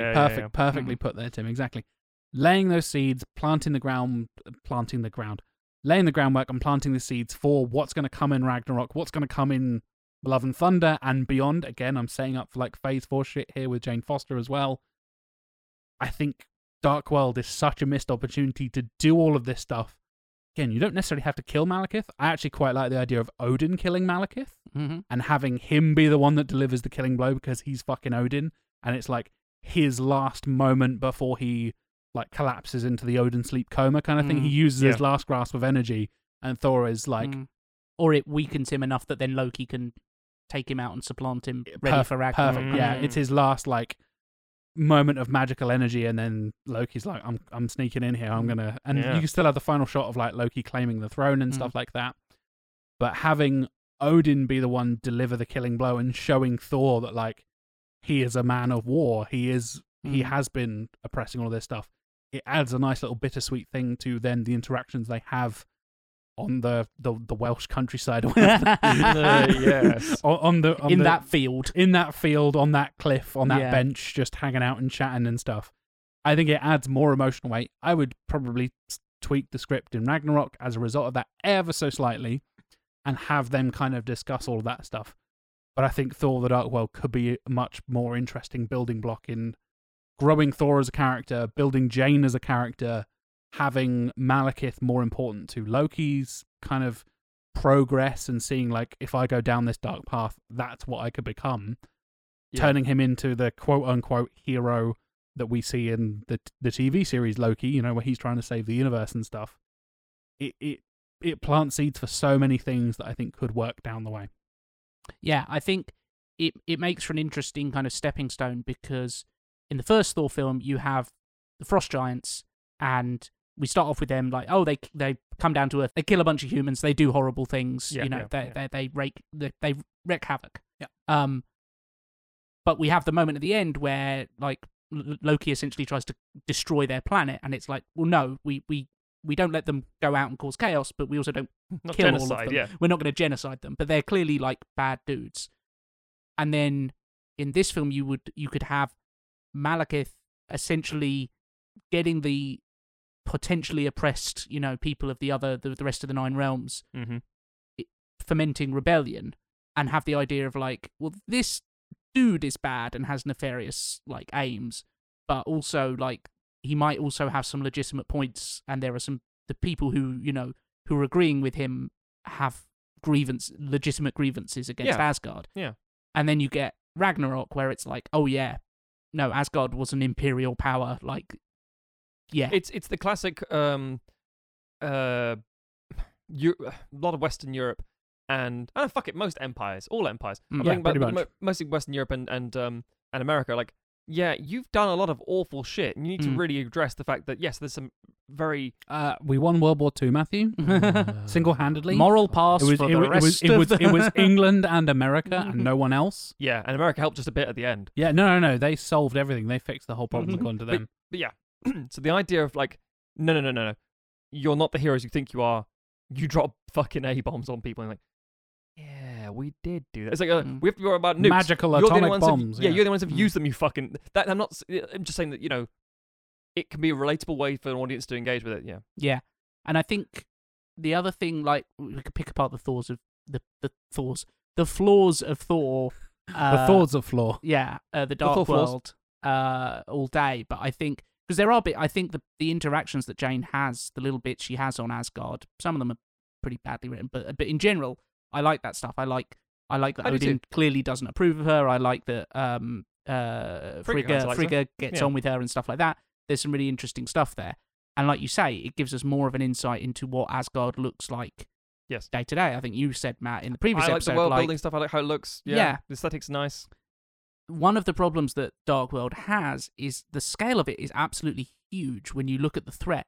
Like, it is a universe-ending threat that they deal with. Yeah. We end up on the Gherkin in London. Yes, but it feels tiny. Yes. And I think if you scaled it much further back and just say, it's not really, like, what Malekith represents is, like, the end of the status quo for the Nine Worlds. There we go. That's a much more... It's still a big threat. And, which recently Earth didn't even know was a thing. Yeah. And, it's a threat to Asgard. It's a threat, and he's dealing with the Reality Stone so that he's very powerful. He could come back and get revenge, and it's tied into Jane.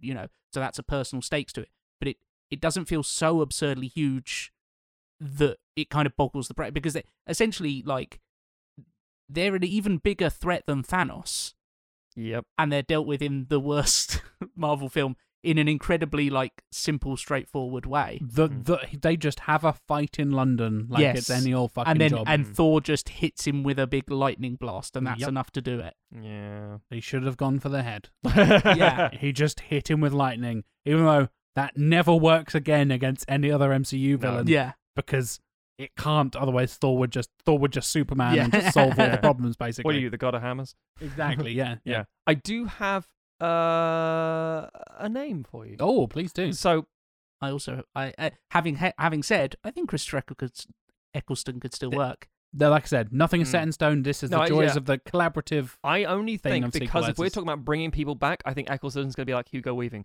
Your version, people go, oh, I really like that, and you're never going to see him again. And it's going to be like, that's really frustrating me now. I'm happy. Like I said, I think killing Malekith off might actually be a good idea. Yeah, feasibly, with Odin being but with the one multiverse stuff, it's like, can we bring it back? Yeah.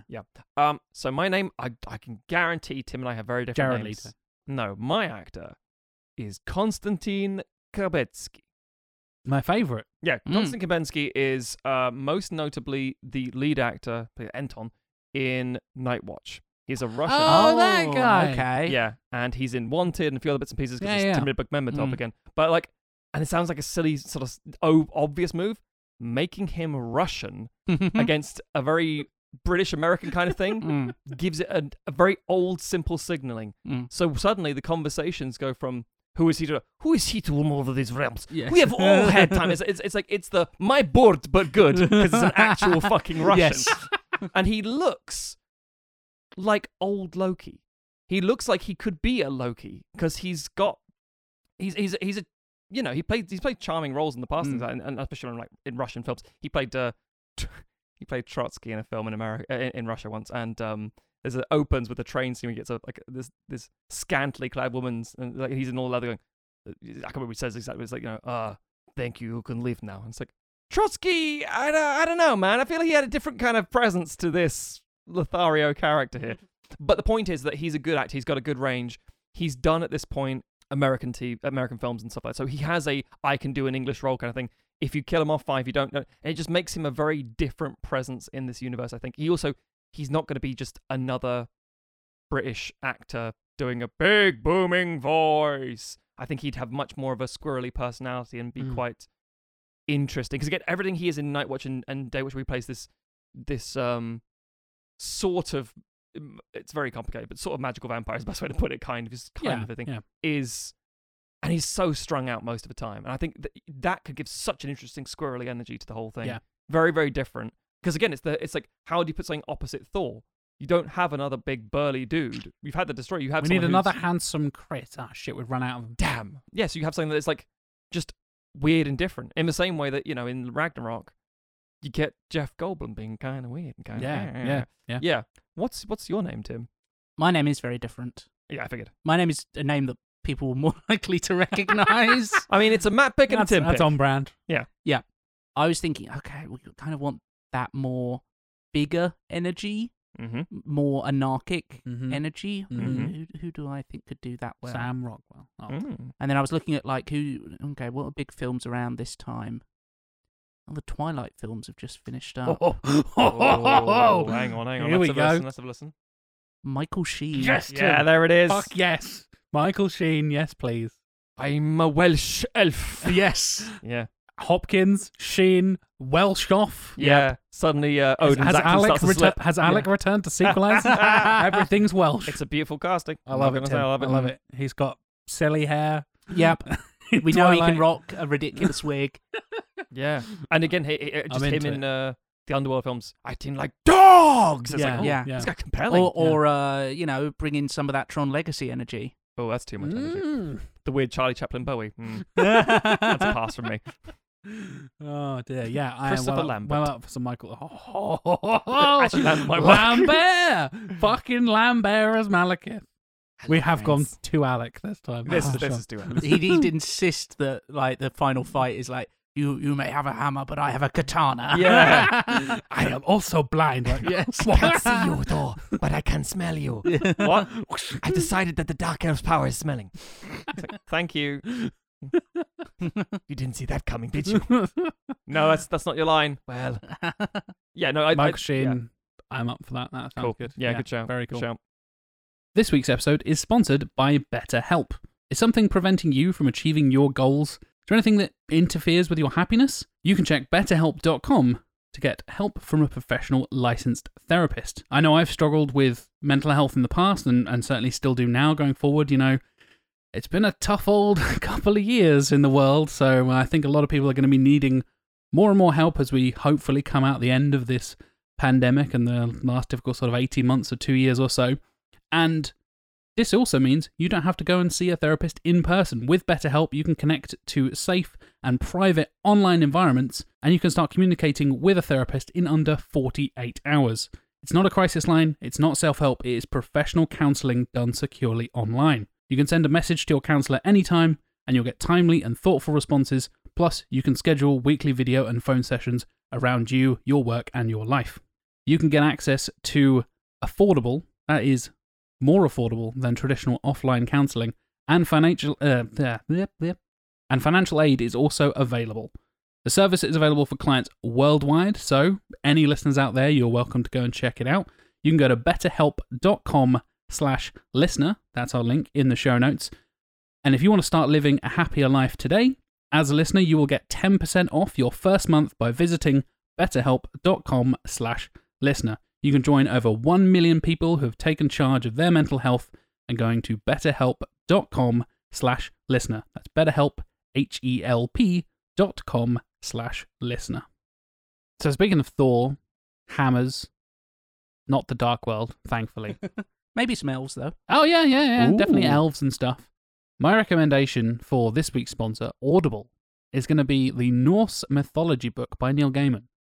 I absolutely adore this book. And if you would like to read it, you can go to audibletrial.com/sequel. You get a 30-day free trial and a free audiobook. And I'm recommending this one because I read it a few years ago. Funny enough, I read it when God of War came out, the fourth God of War, in a way, fifth God of War, however you want to put it, in 2018, because that ties into Norse mythology really nicely. And I was like, I don't know that much about Norse mythology. I want to get into it. And this book came out around about that sort of time. It is quite a taut read at 6.5 hours, but it is a modern kind of telling, not in a modern setting, but written recently by the one and only Neil Gaiman, writer of Sandman and American Gods and loads of fantastic fantasy novels and comics and stuff. The Eternals back in the day. All this stuff. And he reads it himself. Neil Gaiman has a very soothing, pleasant voice to listen to.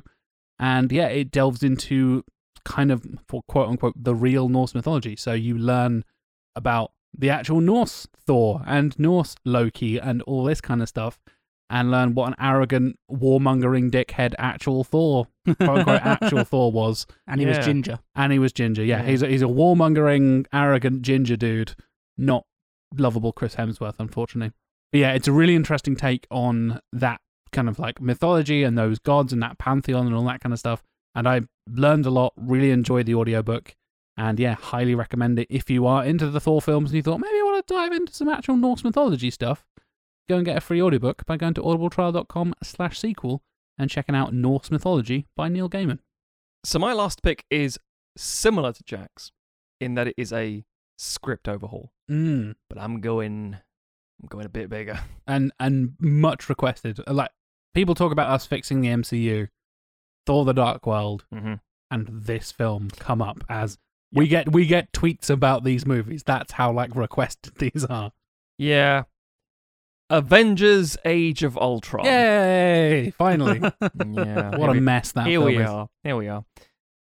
I'm going to walk you through some changes, some suggestions, throw it to you guys. We're going to cross-examine it, see what we can do. It's not going to be a full-on pitch, obviously. It's just going to be some bits to highlight. There are things in that film that I really like.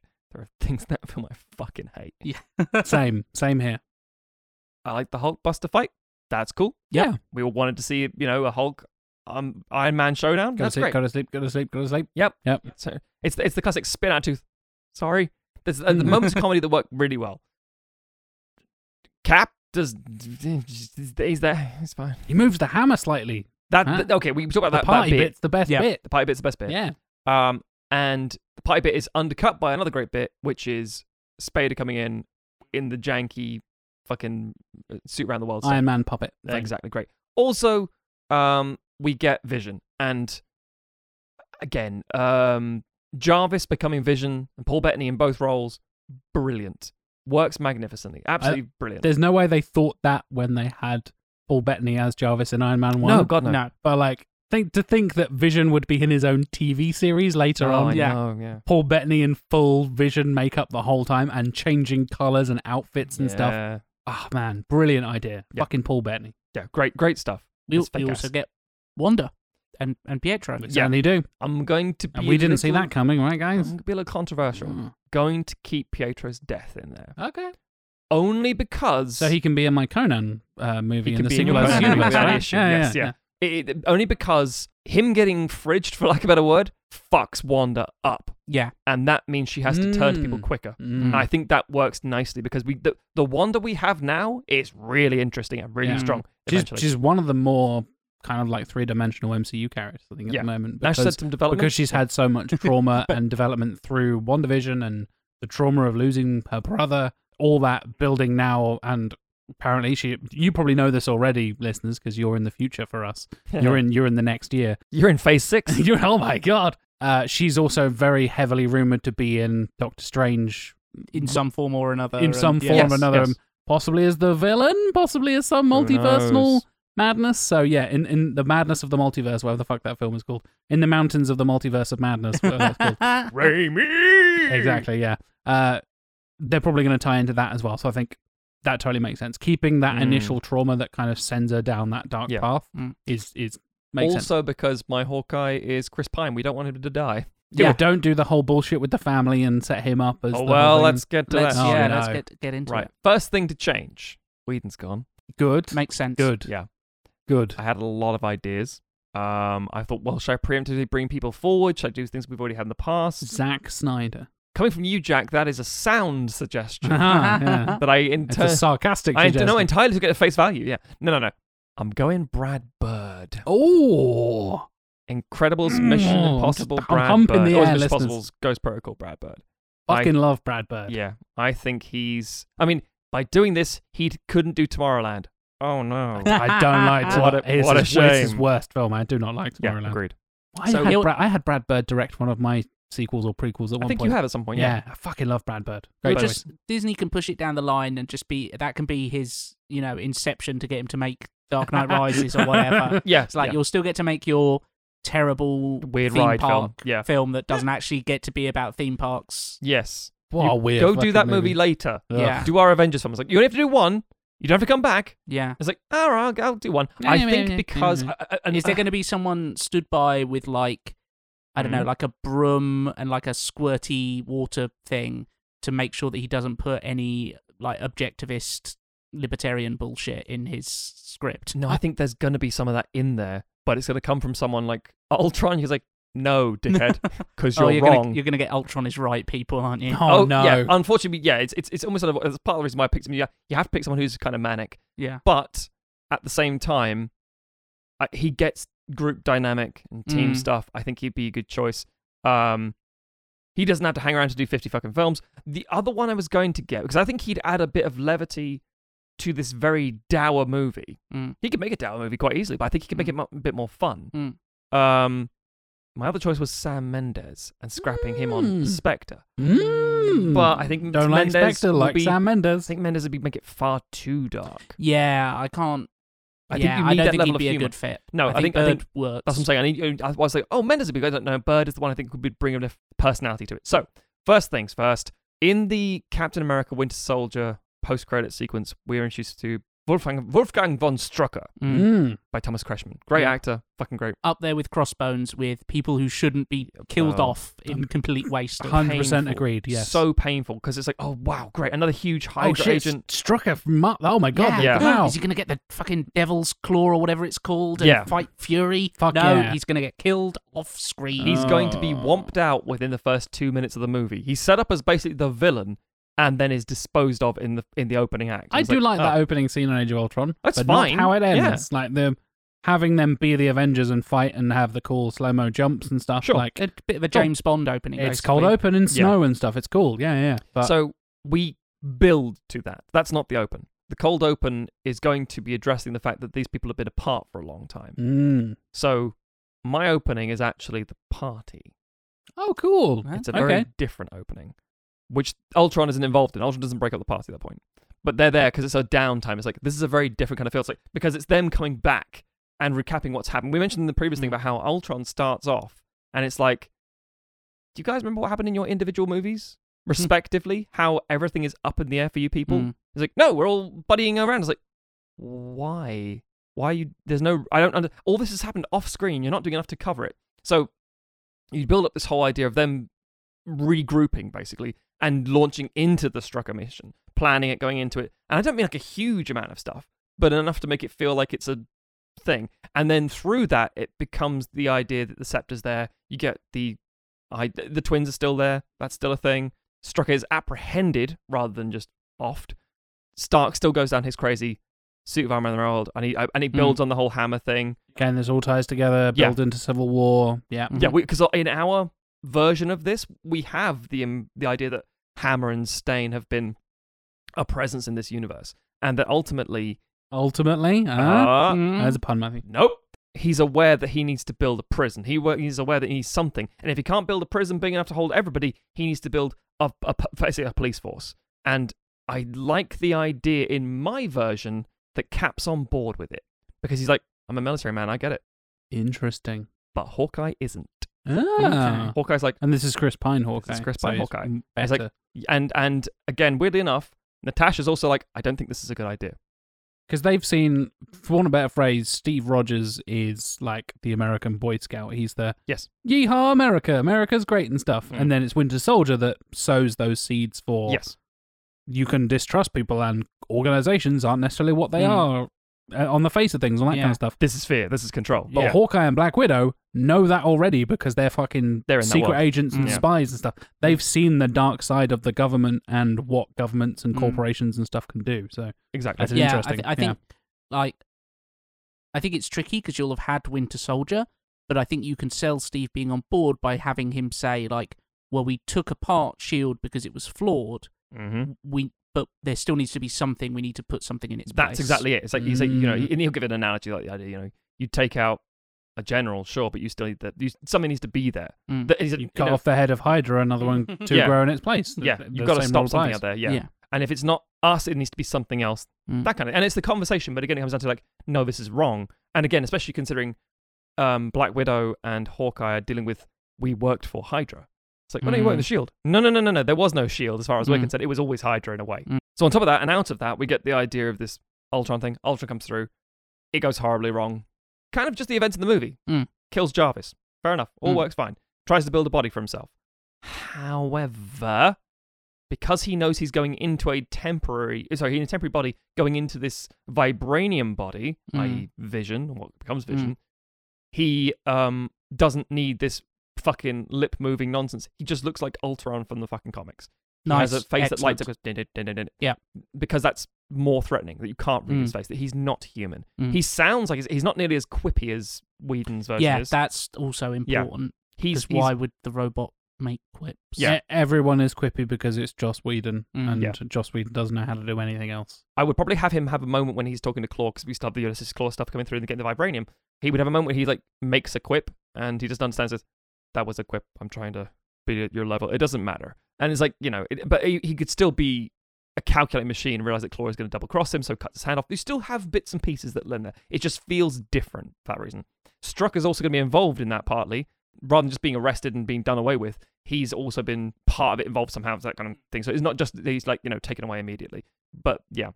So I have 2 or 3 other bits and pieces. Thor still needs to go, as in needs to depart the scene, but I want him to hint at Ragnarok properly at this thing. So the things that are in the deleted scenes of Ultron is he fucks off because he's like, oh, I've had this vision because he's been warped by Wanda. Yeah. And he goes off and sees parts of Ragnarok. And obviously you can't do that properly, who knows fucking Taika Waititi's film would look the way it would. Yeah.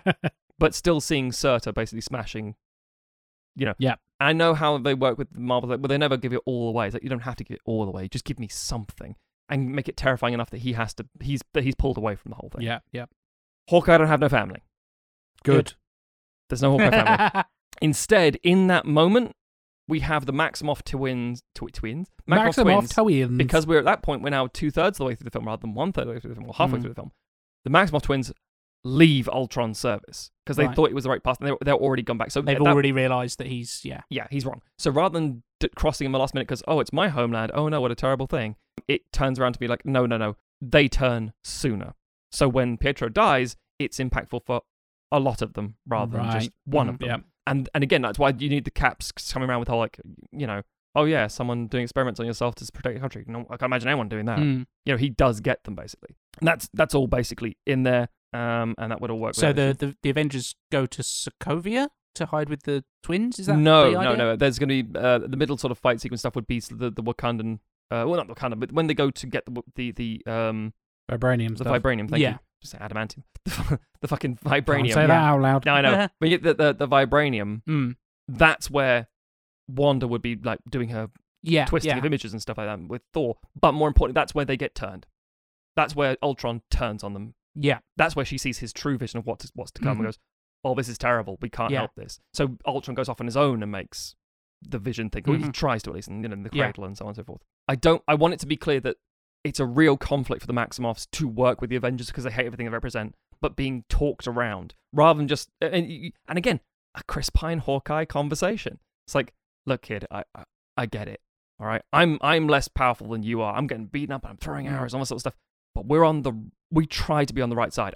We were all talked back, and you go through and you talk about the legacy, talk about how Iron Man really is, how he's just got over PTSD. You talk about how Cap is dealing with Bucky and how he's still trying to find his friend and he's dealing with that. You talk about how Thor has, in his eyes, lost his brother at this point, and possibly his father is a bit distant and weird. All this stuff is feeding into it. And he's dealing with as the Nine Worlds falling apart thanks to Malekith stuff. Yeah, exactly. Hey. And so you have this bond of like, oh, they're not just this.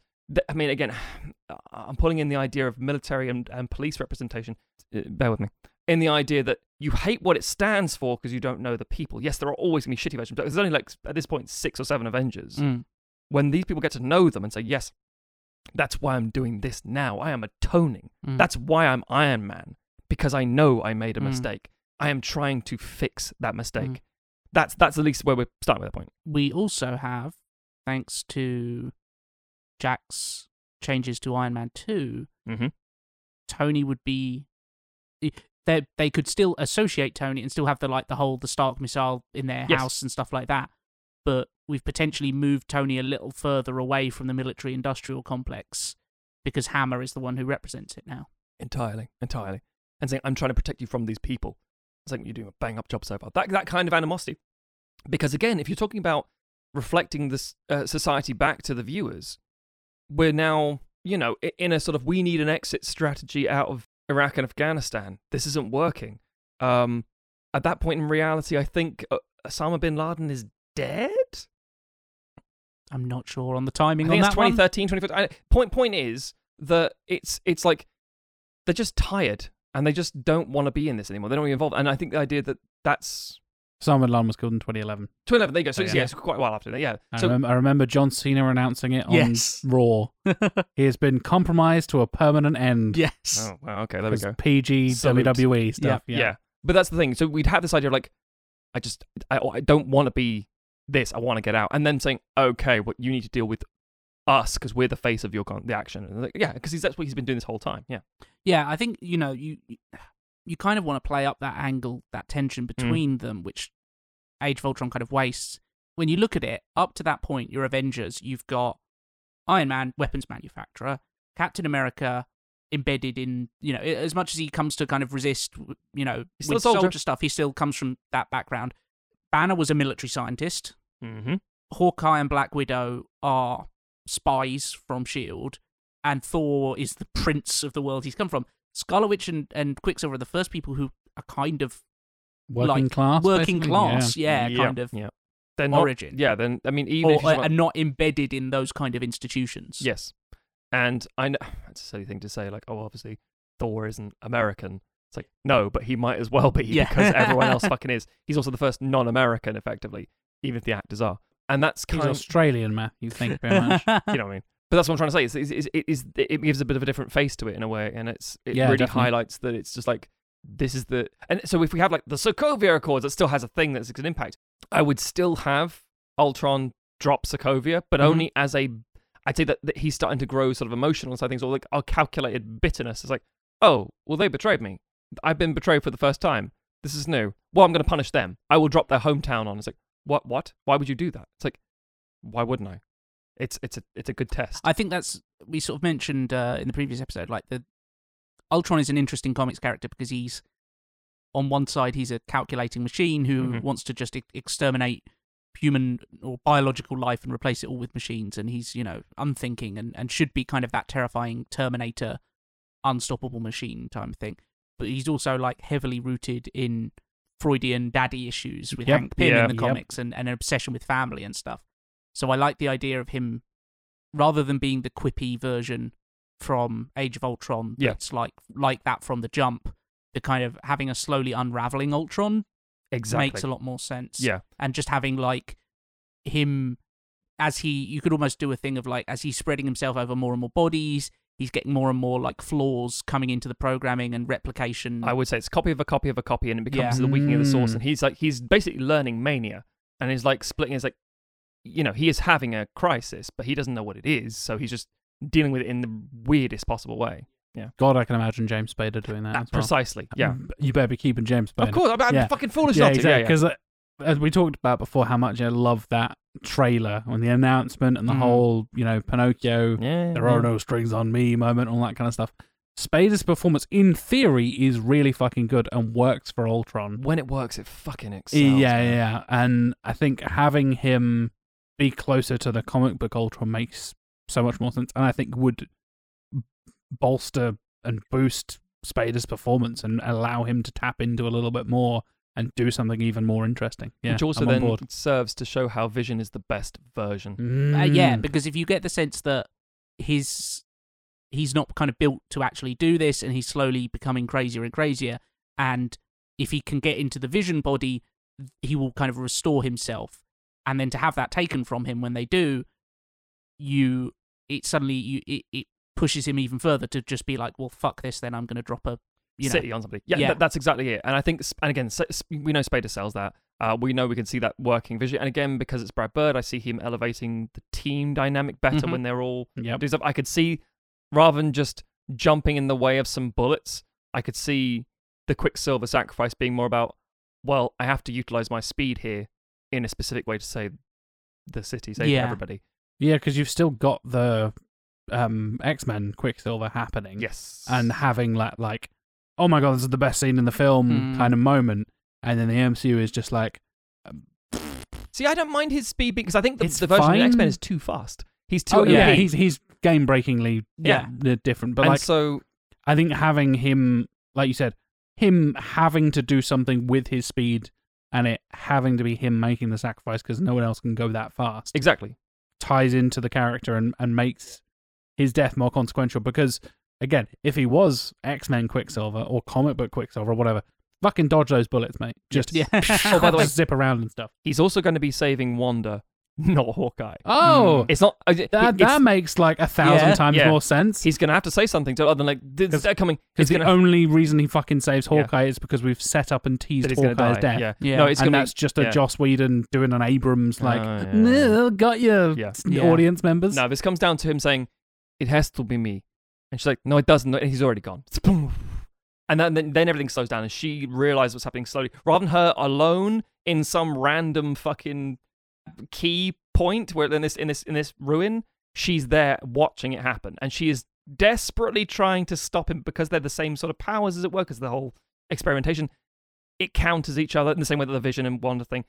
And so similarly, you get the feeling each other with WandaVision. I just think you can set up so much there that makes, just because it has much more emotional resonance. And it makes so much more sense. Yeah, fridging him that way is less of a like, oh, fuck you, audience, and more like a, this is going to break this character, and it's going to have lasting consequences. One moment I do like in Age of Ultron is the bit where he tries to grab the hammer and just gets dragged along with it. Yes. That's a great little moment. That is good. I do think, like, and also, fucking, we know that Bird can make super speed interesting because he did it with Dash. Yeah, see, that's what I'm saying. And it wasn't just everything slow motion. Like, it had an actual sense of speed. And I would say, to double down on that whole Violet Dash stuff, I don't think Pietro and Wanda are going to like each other too much until the end.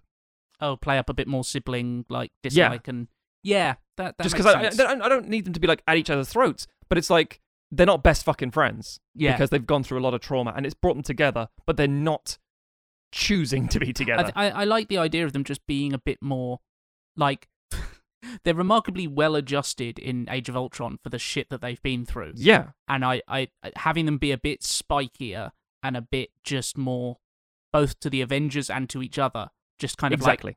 like, fuck you. No, I don't like, fuck off. No, Jahara. And that's the thing. I want to bring in that really hostile teenager mindset. And obviously, there's not teenagers, but to the group, the age difference, like, no one can relate to these kids, and they're the kids who are a product of the world that you have made. So, deal with it. That kind of thing. Now, other big change, final big change. Ultron doesn't die. Again, good. Tying back to what we talked about earlier. Yeah. Through Vision, because Vision is the only way that Ultron's going to stop. And it can just, like, rather than just, sunbeam him to fucking death, like, oh, he's gone now. Goes and kills the last one in a forest somewhere. Okay. Well, I was born yesterday. Now I want to murder you. No, I would like... we can still have it being ridiculous, silly, but it doesn't need to be... It needs to... It makes sense. So basically, my silly idea is that Vision is able to say, like, I've managed to secure Ultron. He is... safe. He cannot connect to anything. So in Stark and Banner, like, are you isolate sure? him on a hard drive somewhere or yeah. a server. He or is something. currently this, and we do the Portal 2, and it's like, what's that? It's like, he's in this potato, and it's a tiny thumb drive with a battery attached to a potato. It's like, and Spader just like blinking madly. It's like, he's talking. And I was like, I could tell what he's saying. It's Morse code. And, no, and that he is kept somewhere in this maximum security prison. But most importantly, when we have this is me pissing things off with our own little timeline here. When we have the snap, Ultron is gone.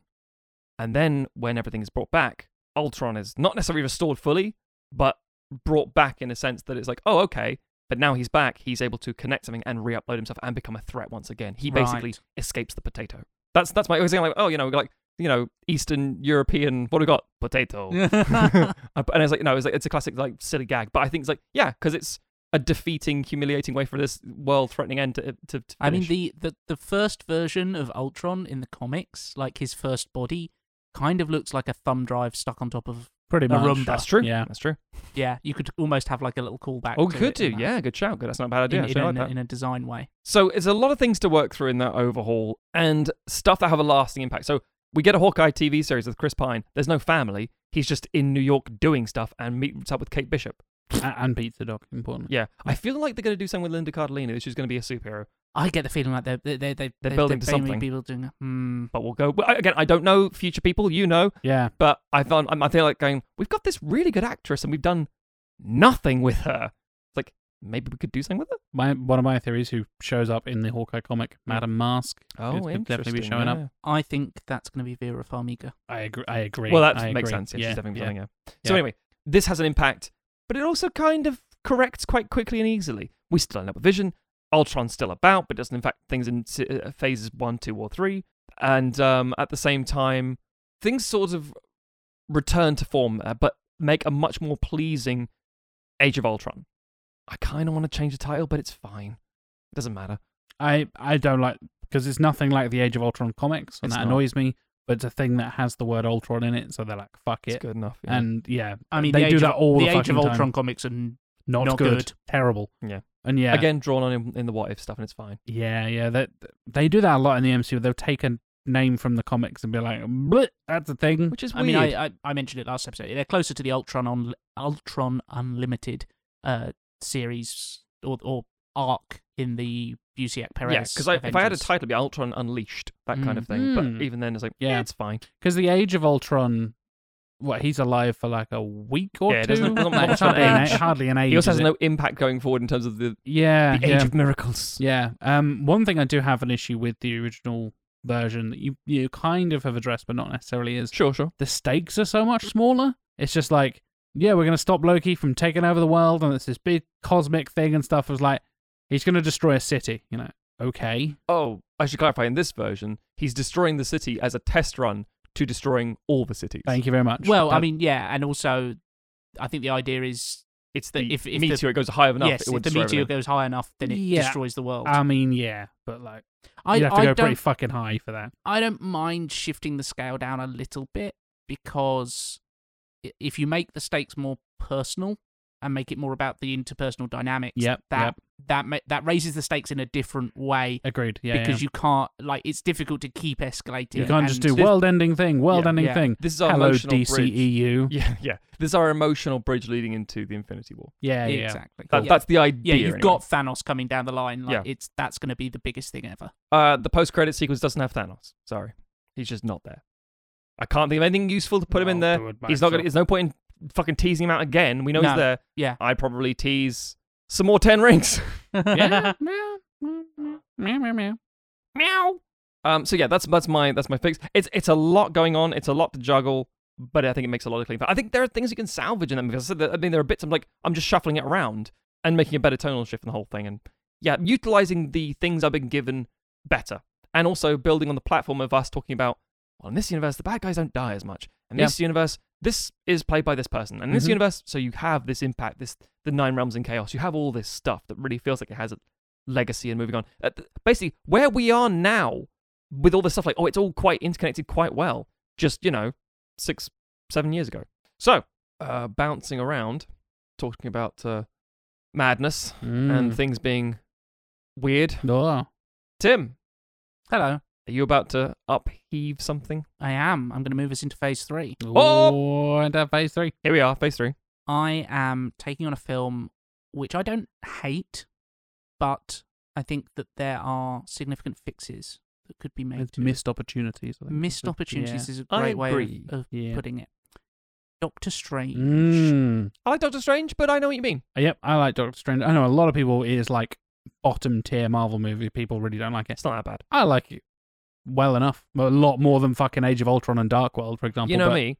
It's trying something different. Yeah. So I'm like, go for it. Exactly, yeah. And I think the missed opportunity thing that you could do so much with Doctor Strange in so many different ways, hopefully, as we'll find, as the universe continues and the multiverse of madness and all that kind of stuff. So I'm very intrigued.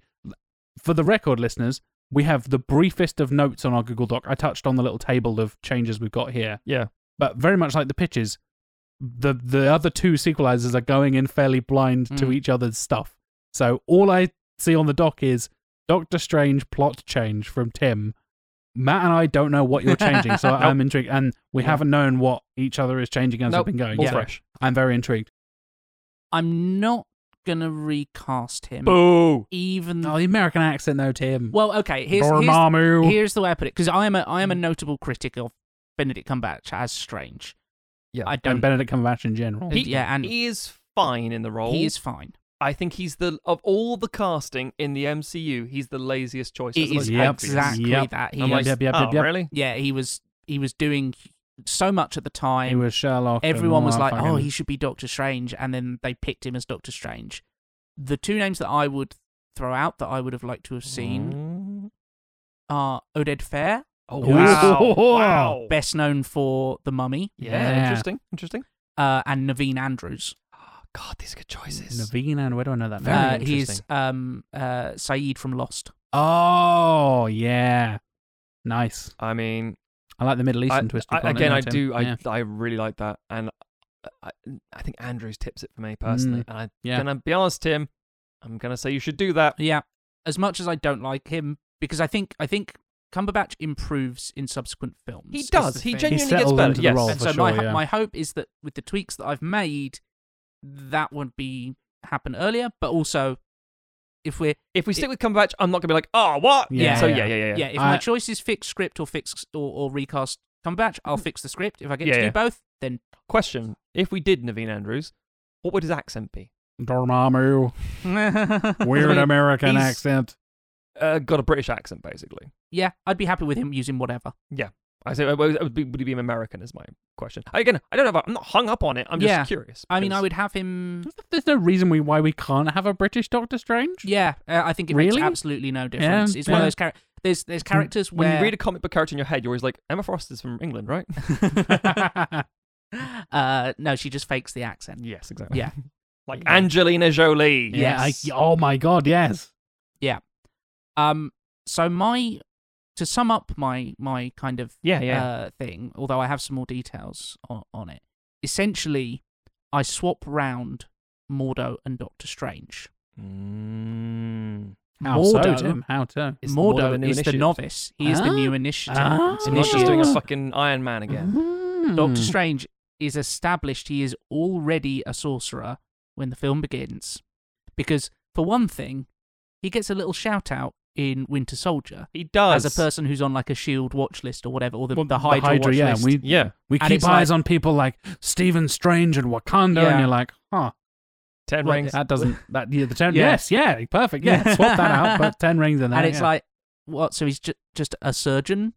Because when the MCU timeline is fucked up. we won't get too far into it. When Doctor Strange takes place is kind of ambiguous, but there's a line in Doctor Strange which implies that he gets called up to potentially help fix Rhodey's spine Yes. after the events of Civil War. Correct. Yeah, which doesn't make sense. Yeah.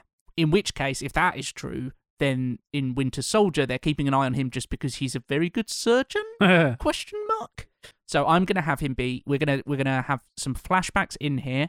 I'm keeping Scott Derrickson. I think He's the great. direction is Yeah, absolutely yeah. great. I Yeah, think yeah. The horror angle's good. The horror It's- angle's good. Yeah, The visualization visually of the magic interesting. is The Inception-y bits are cool. Yeah, absolutely. We're gonna have flashbacks throughout, which are gonna touch on Strange's origin. Great. He's also going to be talking. He will touch on it with Mordo as their relationship develops, and discuss it. But we don't need to see it in the same way that we do in the comics, because I think, as much as his journey is an interesting one in terms of like dealing with arrogance and stuff like that, and hubris and all those kind of things, it's so close to Iron Man. It really is. And I think you can with the facial hair and everything. You can have that emotional journey without necessarily having to go through the origin story step by step. Yep. I think we talked about this previously, talking about how much we like Spider-Man Homecoming. You don't need to do an origin story every single time. Yeah. Granted, this is an example where we've had 2 origin stories for Doctor Strange previously, but with flashbacks and stuff, you don't have to address it directly. You can just kind of play around and hint at it and all that kind of stuff without having the same... I think a big problem a lot of people have with the original Doctor Strange is it's Iron Man but magic. Yeah. It's just... There's a bad version of the hero, and he's, Mordo is the stain of this thing, and all this kind of stuff. Granted, there's a Dormammu thing, but like, it's basically the same origin story, the hubris-y thing, all that kind of bollocks. And yeah, it's just Iron Man but magic, and it's just like, oh, this is the MCU formula now. Every new character's gonna have the same fucking origin story, and blah blah blah. A bunch of white dudes being arrogant and then not learning their lessons, but being heroes anyway. Brilliant. And yeah. I have a question, and I'm sorry, Tim, I keep cutting before you get to your pitch, but it's kind of to set the tone here, because I want to just really establish something. So, Mordo, I love that switch. Brilliant idea. Give me more Chiwetel Ejiofor. Is it still Chiwetel Ejiofor? Yes. Brilliant. Fuck yes. Now, here's another He's thing, amazing. because Feige's admitted that he made a mistake casting Tilda Swinton as the Ancient One. I assume you're not casting Tilda Swinton as the Ancient One. No, I don't have casting for her. No, that's what I'm saying. I yeah.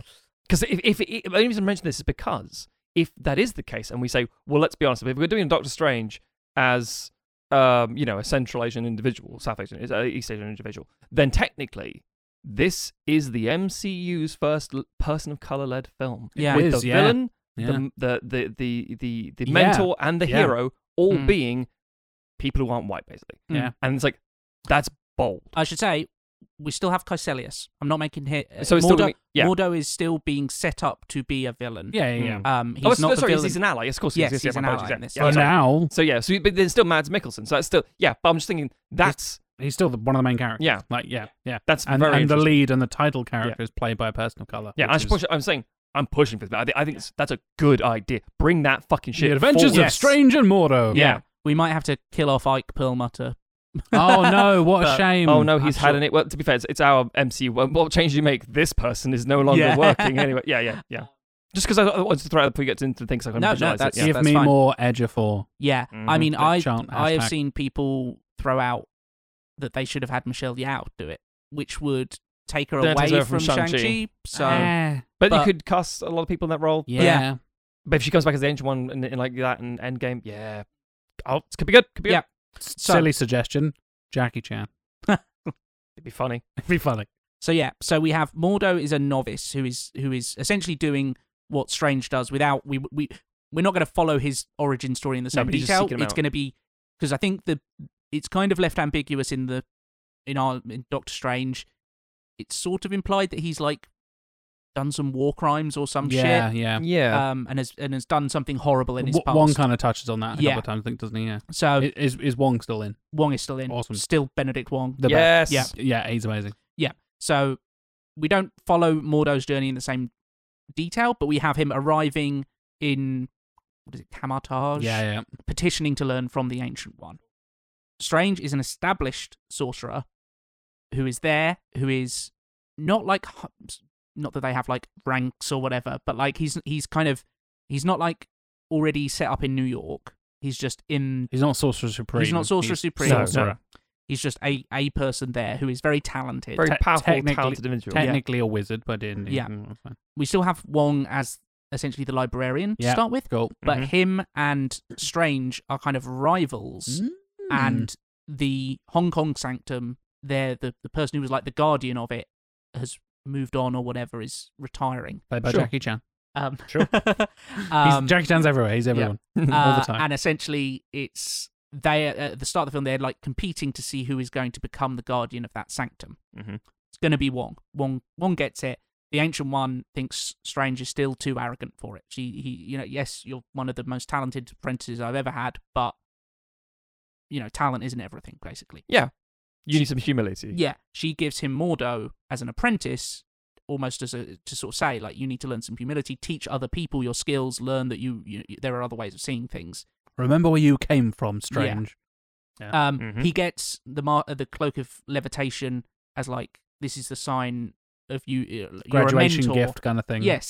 So we still get some comedy business with the cloak kind of doing its own thing. Mordo excels, in his studies. We get some fun stuff with that. The Caecilius business is still going on. I'm leaving that plot pretty much unchanged. Fair enough. Yeah. We might stretch it out over a little bit of a longer time period. We'll still have some training montages and stuff there, but it's Strange instructing Mordo rather than just Strange kind of teaching himself a lot of the time. Yes. So we get a closer relationship between the two of them. They're kind of this sort of brotherly, almost Obi-Wan and Anakin, but done better. Oh, I like it. Tim. I like it. Nice. But we also still have these elements of Mordo having a kind of zealotry to him. And it's that, no zealot. To me, like the Jedi are evil. no zealot like a convert kind of thing. Yeah. And he very much he is someone who needs a code of behavior to believe in. And so he has thrown out what he used to believe in, and now he believes in the Ancient One. So we still have those elements of like, she has the ties to the dark dimension that she's forbidden anyone else to learn about. He still feels betrayed by that. And Strange, who is his tutor now, also throws out the whole like, we don't tamper with the natural order of things by doing the reverse time stuff at the end of the film. And so we still have that moment of betrayal. We still have Mordo going off and thinking and saying basically like, no, I was looking for something to believe in. I thought I could believe in you. I clearly can't. You're just as bad as, what I have come from in terms of, not sort of believing in anything. I'm going to go off and be my own thing. Yeah. But yeah, I think Strange works best when he is operating from a position of authority.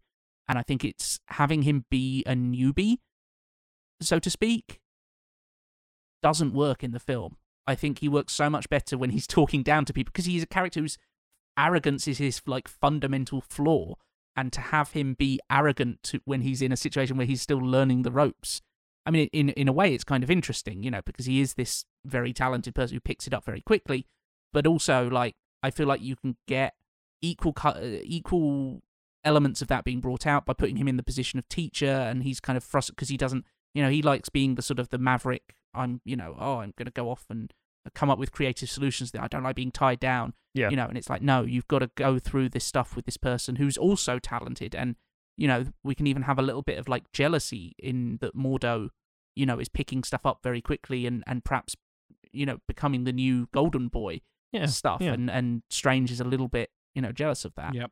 And we will still end with Strange becoming the Guardian of New York, because Mordo's left, he's lost his apprentice, but also the Guardian of New York has been killed off, and so we have Strange in Bleecker Street as he should be. Yeah. In the Sanctum Sanctorum. Yeah, so that is the kind of overall thrust of my... Yes, it's more... Yeah, characterization, character direction. I like it. I genuinely think that would be a strong... Because the thing is, we talk about how Cumberbatch is getting better as Strange, and Strange is written better because we don't have to worry about the origin story. Yeah. The origin story holds it back because it's so very Iron Man-y. The only time it really works is, oddly enough, in the What If scenario where you go through the Dark Strange. But really, yeah. And I think we basically jettison all of the medical stuff. I don't think we need Rachel McAdams in there. No, she adds so little to it. It adds so little. Yeah. It just takes up time that could be filled with more interesting magic shit and the relationships that are important, which is Mordo and Strange, Wong and Strange, how the Ancient Ones, like, teachings a thing. I think I get what they want to do, where they're like, well, it feels so off in, thing, but you've fucking done Guardians of the Galaxy. Well, exactly. Yeah, hit the ground running with it. I mean, also means we can then have Stuhlbarg and Rachel McAdams, come back for something else. Because Stuhlbarg is like, oh yeah, he's in the MCU now. Yeah. And then that character's important in certain Doctor Strange stories, but it's like, but not really. There's so many actors, like we were talking about earlier, like Tilda Swinton. Hey, Tilda Swinton's in the MCU. Oh yeah, there's so many of those like Marvel established characters if you know them from the comics, or established actors that show up in bit parts. You're like, oh yeah, he's already in the MCU, or they are already in the MCU, or whatever it is. Yeah, I think that's an interesting. By the way, my only other, I don't know, this is circling back here, but my only other choice, if I couldn't have James Spader for Ultron, was Michael Stuhlbarg, because I feel he's got that quivering nervousness, but he's got that slight underhand of something. But anyway, I can picture him Shape of Water. Him in Shape of Water. Oh yeah, yeah, exactly. And similarly in Boardwalk Empire, for example, he plays this sort of very nefarious type criminal, but still operating on a higher level kind of thing. Yeah, so freeing him up for something else, and a more interesting role, because that character is in one very good Doctor Strange mini, and that's about it. That's true. And so it does feel like a waste. Again, Rachel McAdams, I feel like could do interesting. Yeah, stuff with her. We're still in that era of like, we need a lady friend for them. So why? Yeah. We need a love interest. Oh, for fuck's sake. To do what with them? Nothing.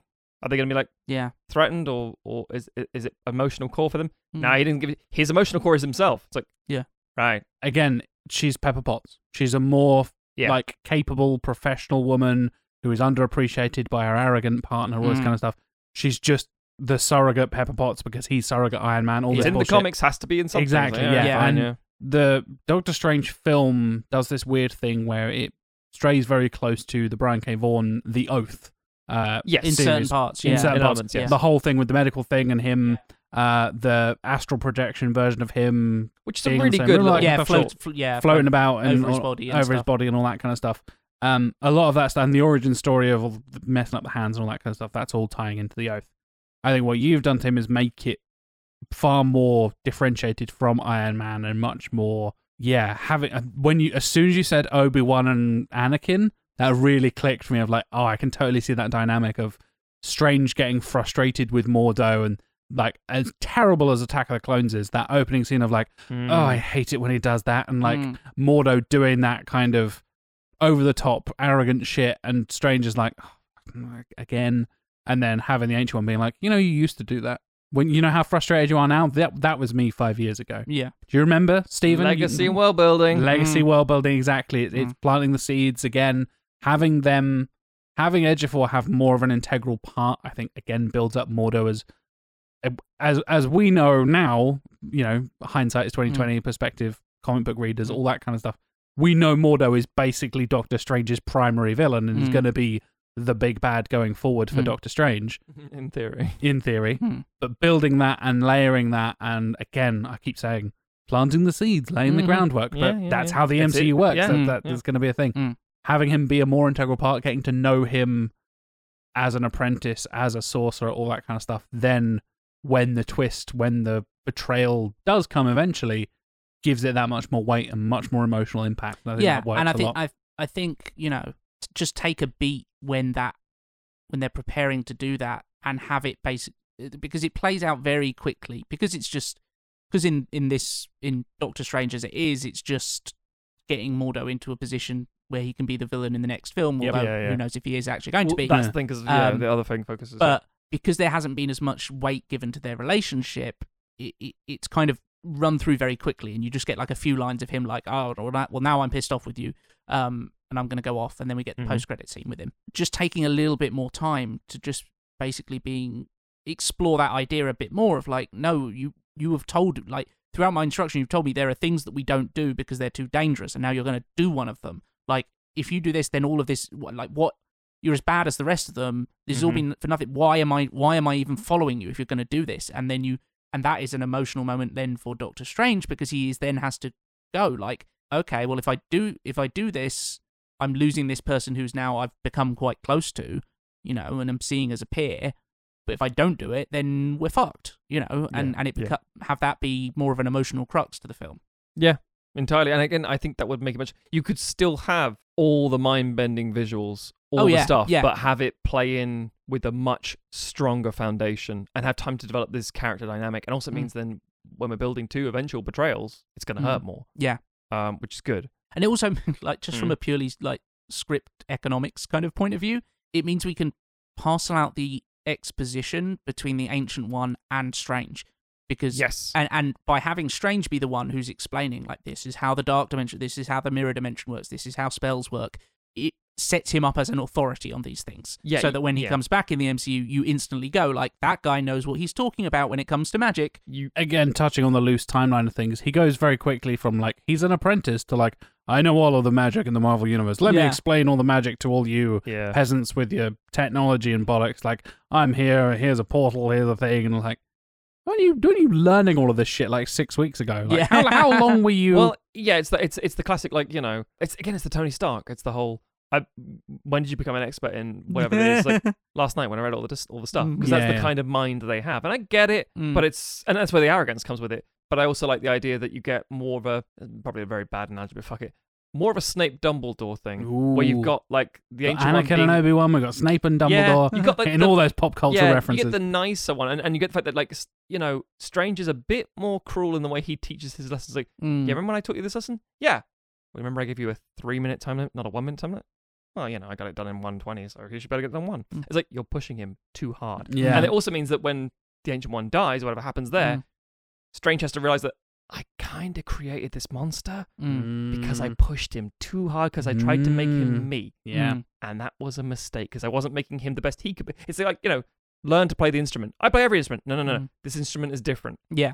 And I think, like, by having Mordo be the new arrival, you can, and Chiwetel Ejiofor, because he's a fucking fantastic actor, amazing, will be able to play these notes. You can kind of have this implication of like, no, this dude has done something awful has happened to this guy, or he has done something awful to end up in this situation. I think him doing something awful, for sure. And like, but either way, like, he needs someone to help him deal with that, and Strange does not have that in his toolkit. No. He's just like, I'm going to teach you the things, and I'm the best, so you're going to become the best for me. Yeah. And in a way, that will feed into Mordo's worst instincts, but it's also not dealing with his fundamental problems of like, I'm carrying around all this guilt or whatever, whether we leave that ambiguous or not. But like, I have a random little casting suggestion for the Ancient One. Go for it. I'm trying to go for someone who's recognizable but not. I think Colin Chow, who is, for most people, he's worked with Jet Li a lot, he's worked with Jackie Chan a lot. He is most notably Seraph from The Matrix Reloaded. Yes. Okay. So he's like, when they couldn't get Jet Li. Yeah, it's the whole like, exactly. So like, you don't know someone until you fight them. Like, he has that calm, what that air. Cool guy in he's a cool shit motherfucker. Film. Yes, that's very true. And I think it'd be like, oh yeah, no, he's a great martial artist, and I think that his presence is good, but he's also very calm. He's not too old. Again, he's an Asian dude, not ageless. Yeah. And it's like, yeah, great, love it. This is gonna work. But again, I also thought maybe we could do a female character. Would be quite nice actually to make an Asian. I can understand why they didn't want to fall into like the old Asian, like the wise ancient master stereotype. Yeah. But I also think if you have that similar thing with Mandarin that we touched on earlier, right? Yeah. Steer away from that like xenophobic kind of bullshit that is but that's the thing. So entrenched in so many of those characters. Yeah, it was like, well, how would we do Wong the manservant? Make him a fucking sergeant. Oh, problem solved. Yeah. It's like, how do we do this? Like, write them like a fucking character. Yeah. And I think if you have Strange be a person of color as well, that's what I'm saying. I think it has less of. Yeah. And the biggest, not necessarily threat, but the big bad coming through is Mads fucking Mikkelsen being, the whitest man in the world. Yeah. With all that black makeup, those eyes. Yeah, that's a good shout, Tim. I like it a lot. What's next, Mr. Tim? Yeah, I'm coming back. I'm coming in strong because I'm also going to fix Guardians of the Galaxy 2. We knew this was coming. Which is one of your least favourite. Yes. Is it your absolute least favourite or one of the least favourite? I don't think it's my least favourite. Again, I haven't gone back and rewatched it, so I think that would cement certain ideas about it in my brain. As always, least favourite, not necessarily the worst in they are two different things. Enjoyability, yes.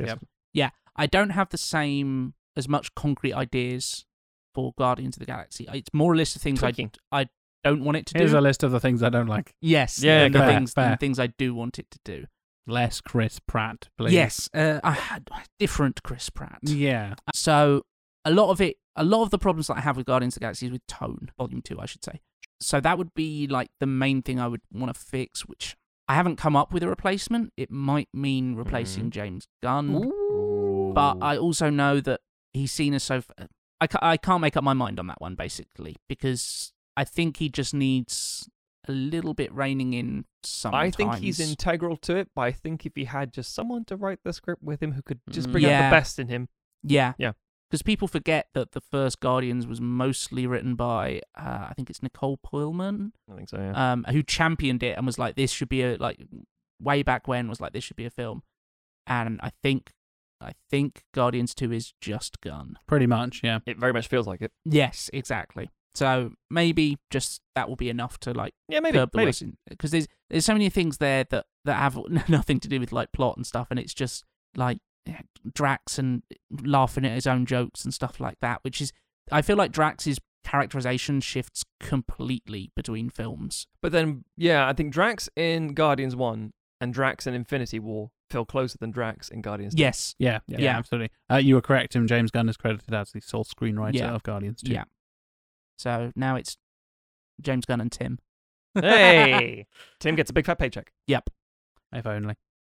Fucking don't. No. I am booting Ego. Oh, very interesting. I'm getting him out of the The film. entire thing? Kurt Russell, everything? Kurt Russell, everything. Whoa. I mean, that saves Kurt Russell for something else cool in the MCU. Yeah. Do I don't mind the principle of Ego being The Will's ancient dad. one, Kurt Russell. Nailed it. White No guy. one will have a problem with we this. need another white guy in Yeah. there. Yep. Okay, so yeah, the idea is, are we going to cover his dad? We're at all? not really going to touch on his parentage.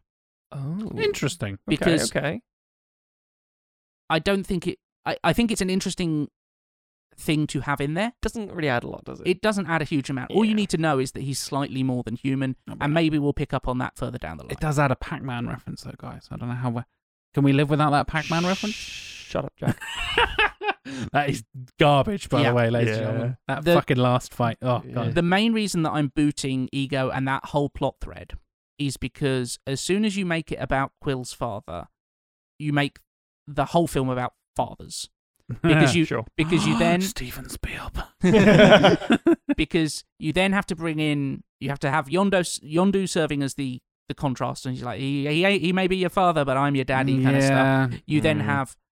You then touch on like the Guardians, but mostly Rocket raising baby Groot, Yeah. all this kind of stuff. Really, like, the film should more be about trauma, which is what the first one is kind of about, and the second one is sort of about it, but it focuses it so tightly on dads, rather than just like trauma in general. So, by that extension, this doesn't take place immediately after the first one? No. Yay! Again, weird timeline of the MCU bullshit. Like, Yeah. yep. This is set like 5 minutes after the last one because bleh, even it's years later. But bleh. Yeah. We're also going to have less of the Ravager politics. Yeah, fuck The that. whole stuff about, like, they got booted, like, Yondu's crew got booted out because they were child traffickers, even though that, That the seems quite piratey. in the first one, they're just like, we do literally anything, like, who gives That's a the fuck? whole point. Of Yeah. why Star-Lord is how he is. Even It's though the Pirates of the that's Caribbean 2 thing, like, the pirate code. It's like a lot of fucking rules for you people who are rule breakers. Yes, yeah. Yeah. We go against the laws. Unless it's our own laws, then everything's Yeah. fine. Yeah, we're not having Stallone show up and all that. Oh, I think, again, who remembers that Sylvester Stallone is in the MCU? Yeah. Like, oh yeah, how fucking weird. Yeah. Isn't one of them Michelle Yeoh? Yes. Yes. Fuck's sake. Yes, Yeah. exactly. Yeah. Yeah. But yeah. In one of its 5 post-credit sequences, you Yeah. get a bunch of Fucking hell. what are essentially the original Guardians of the Galaxy in the Yes. comics, which Yes, who yes. nobody give a fuck about, No. aside from like people who were in, I don't know, their 60s who happened to be reading those comics at the time. There's like maybe 5 cosmic nerds going, Yeah. That's what the movie should have been. I care a lot about Starhawk, and I care about you shutting up. so yeah, we are taking the focus away from that stuff. Good.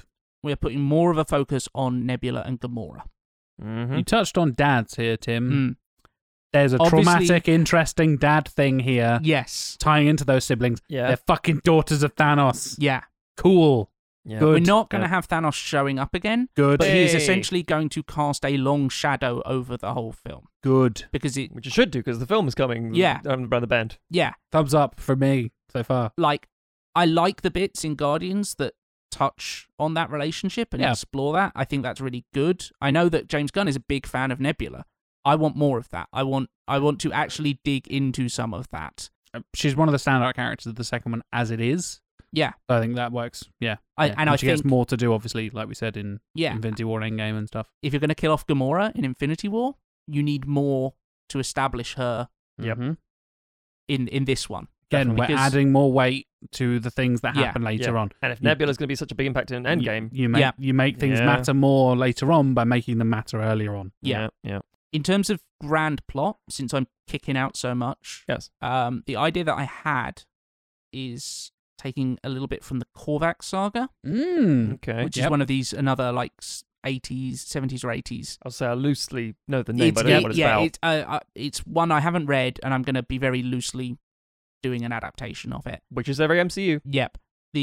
There's maybe a slight problem because Oh. Korvac is associated, and I would have him in the film, be associated with an alien race called the Badoon, who I think technically fall under Fox control because I think they might have come in. Down the Fantastic Four shit. Yeah, Yeah. Fantastic Four shit. Then the Badooni. Problem solved. Something, yeah. We'll fucking rename them if we have to. It doesn't matter. Yeah. He's a Silver Surfer and Fantastic Four guy Yeah. more than anything else. Yeah. But Yeah. Again, But his best known They'll own Fox soon. It'll be Yeah. fine. yeah. Korvac essentially he's from an alternate Earth in the future or something. But Mhm. essentially he gets kidnapped by an alien race, made to work for them, and through the process of them like upgrading his body to be a supercomputer kind of thing, gains these big cosmic powers. Cool. Essentially the kind of the grand plot is going to be the Badoon. We're going to have the Sovereign in still, even though they're kind of a weird part of Guardians 2. Adam Warlock's coming. Yeah, we'll have them there to kind of set up some of the Adam Warlock stuff, Yeah. and we're going to have the Badoon and the Sovereign going to war, or essentially the Badoon attacking the Sovereign. Right. Yep. Sure. Korvac essentially being a weapon for them to start off with, and then getting loose and proving an even bigger threat. And he will essentially, to give Quill some kind of emotional arc, as we've got rid of all the ego stuff, Mm-hmm. we will have Korvac be a kind of, we love our dark mirrors here, a dark mirror of Peter Quill, in that they will both be humans who have been abducted Yeah. and exploited by aliens, and Korvac is essentially someone who has kind of come out even worse than Quill is. Mm. Quill's come out of it kind of a fuck up. Yeah. Korvac has come out a monster, essentially. Which again is that line that Raccoon's on. Rocket Raccoon's on the same Mm. sort of. Yeah, trajectory exactly. of. And it's going to be the very, again, make it more about trauma than Dad's. Rocket has gone through trauma. Drax has gone through trauma. Yeah. Like, we will have those Almost what elements. ties them all together. Yeah, you can also Yeah. slice it. You can bisect the cast between those that are dealing with the idea of being experimented on or being this, shift in what they could have been, Mm. and the dad stuff. Because Drax is a father who lost Yeah. his kids. Yeah. It's like, yeah, he's going through his own shit. So you could have those things play into each other quite nicely. Yeah, Yeah. it's an idea. Yeah, and again, like the experiment stuff with Yeah. Rocket Yeah. playing into Korvac. Yeah. Nice. I would have Mantis still come along. Good. I would make her less of a joke character. Yeah, I do Yeah. not like what they do with Mantis. I like the casting. I like the idea. Mm. Good Lord, they give. She's better in her Infinity nothing War to and do. Endgame Yeah, than she is yeah, in Guardians absolutely. 2. Yeah. And I would either have her be associated with the Badoon and they free her, you know, Mm. she's a slave of theirs. Yeah. Or with the Sovereign and a similar thing. Yep. Either cool. works. Either works. Well, that could be, rather than stealing batteries, we smuggled this girl out. It's like, why did you do that? Yeah. She was a slave. Yeah. You want to be a slave, Quill? No, you don't. It's like, I won't make any Not trouble. bad Rocket Raccoon. It's then, fine. mate. Yeah. Yeah. Thank you. Yeah, so I have less concrete plans on like how it would play out, but those are the things that I would like There's some good shifts in to my eyes. change. Yeah, I like that. Bringing in Korvac, I think, does a good job of building, again, a wider kind of cosmic sphere Mhm. of Marvel, which we're obviously building to. There's going to be more stuff. Now that they do own Fox, there's going to be Galactus, and there's going to Mhm. be Silver Surfer and Fantastic Four eventually. So, we're going to get there. Mm. And having it go very cosmic with Infinity War and Endgame and Guardians kind of being the foot in the door that kind of kicked all Mm. that off, having that tie into that and setting up Warlock and all that kind of stuff, Mm. I think is very interesting. Korvac, interesting enough, is one of the rumored villains for the Marvels film. Okay. Very Where interesting. Ms. Marvel, Kamala Khan, and Carol Danvers, Captain Marvel, unite together and have to take on a cosmic villain, all that kind of stuff. Korvac is one of the rumored villains for that. Because like Korvac MCU, that rings a bell, and I just looked it up. Definitely not confirmed or anything like that, but one of the rumored. Where we are now. Here. He's one of those names that is like, when I was growing up reading comics, like kept seeing bandied around as like this big storyline that was done. Again, I think he's one of those characters who, when they actually do an adaptation of him, they'll end up changing a lot. Oh yeah, but I think there's the roots there of like what they're going to do with Adam Warlock. Yeah, exactly the kind of similar kind of thing. Where like there are so many things that are set up in the next coming cosmic stuff. I'm like, these are some really tricky things. I'm not. They come from a very particular age in comics. Yeah, there's full of nonsense comic book bullshit. There's one thing I won't spoil on this podcast. Oh. Because at the time of recording and even the time of release, it's only just going on to Disney Plus, and that's the Eternal stuff. Oh yeah. But basically, there's a casting move there. I'm like, that's a very hard one to do. Is that the one? That yeah. Again, that's what I'm going to say, people. But it's like, I get it. I feel like it's a hard sell. Yeah. But you know what? Everything's a fucking hard sell with comics, and then you get sold into it. But that's not the point. Well, they're doing a Guardian. How the fuck are they doing a Guardians of the Galaxy film? I know. Yeah, exactly. Yeah, it's a hard sell until it's not. Until entirely. Yeah, we're all drinking the MCU Kool-Aid and stuff. Exactly. We can sell it when it's done well. Yeah. For our final fix, Jack, we come back to you. And we've had no pushback so far. I feel like it's the first one I'm going to get some issues with. You're about to have one. I think it's the most controversial of the three because, I'll be honest, it's not, again, I'm like not set in stone. I've not set my heart on this, but it comes back to the villains once again. Yes. And this person is one of arguably the best villain outside of maybe Thanos in the entire MCU. They have a fantastic character arc. They stick by their beliefs. Their beliefs are interesting and fleshed out and relevant to current the world around us in the real world and what has happened in the MCU in the past and will have, an ongoing effect in the future and all this kind of stuff. I want to talk about Eric Killmonger. Eric Stevens, the villain of Black Panther. You brought him up, Matt, as one of your favorite characters. Genuinely of the MCU. So impactful. Michael B. Jordan is fucking brilliant. Everything from Fruitvale Station through to Creed to in the fucking Wire as like a 12-year-old. Michael B. Jordan is basically all hits, no misses, all killer, no filler. His performances in general are fantastic. But he's good in that. I don't think he's bad in that. No, neither do I. He's definitely not the fucking problem. He performs well. And he is a brilliant idea. Like the casting for the Central Four, Fantastic Four, in theory works. Even Toby Kebbell as Doom is genius. I like it. But not the point. Not that film. Yeah, not talking about Fan Four Stick. Maybe we'll get around to that because it's a big fucking mess of a movie. But Killmonger. Yes. I think we need to keep Killmonger around. Because I think he's so good. And Michael B. Jordan, it's another one of those things of like, you could do so much with Michael B. Jordan going forward in the MCU, but you killed him. And the problem I have with this, even saying this out loud now and when I wrote it in the doc and all that kind of stuff, that final moment, which was your intro quote, Tim, is fucking brilliant. I would rather die than live in slavery, live in bondage like my ancestors did. Yeah. What a fucking statement, power move in a world and in a genre of film and cinema that is so dominated by a bunch of fucking white people. Yeah. You have Boseman, Jordan, Ryan Coogler coming together and telling this fucking African story from a black person's perspective as a hero for black people and a villain who also represents another side of black history. A lot of rage, bitterness, anger. It's so...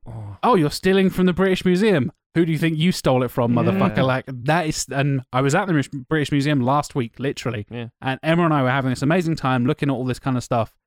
And both of us, we went and sat down and had like a coffee halfway through. We were there for like 3 or 4 hours, had a little break. And I was like, this is amazing. Like, all this like incredible thousands and tens of thousands of years of history and all this Egyptian stuff, and there's an African wing and all this kind of stuff. And Emma was like, she's a huge history nerd. She was absolutely loving it and was like, I can't help but feel a bit weird about the whole thing. They're like, why is it all here? And I'm like, I'm glad you felt that. I had the white guilt just like building up in me, and it was quotes and moments like that moment that Eric has in Black Panther. Yeah.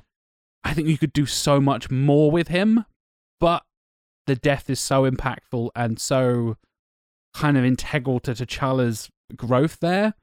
It's a difficult sell, but I have some suggestions about what we could potentially do with Killmonger going forward. Yeah, I must admit, so when I was had my idea about Stain, I kind of put together a list of here's all the villains, and not just the primary villains, also the the secondary ones. Your Baron von Struckers and your Crossbones and people like that. And like, here's the film they're in. Do they die? Should they die? Should they die? Should they live? And I put Killmonger down as I'm fine with that death because I think, and I'm very interested to hear your ideas because I can't see, like, that story is so good and so perfectly told that it just that as much as the fight is bad at the end, the tumble through the CGI. train the tracks, CGI mush, but that's a different problem. But I think that death, but the heart of it is when he perfect. sees the sunset and like, oh man, and I can't think of like topping that moment with the character or where you would send him after that because it's such a tragic story. Like that character is fundamentally tragic, and so I think having it end with his death and with that final kind of essentially like a fuck you to a fuck you be better to T'Challa is the right ending for that character as far as T'Challa's father is killed by Zemo. He doesn't kill him. He's still trying to do the right thing. T'Challa's cousin is dying, and he's still kind of trying to save him. And even though he's done the worst unforgivable shit, because he's like, I get it. Because also, T'Challa's the best fucking hero. He really is.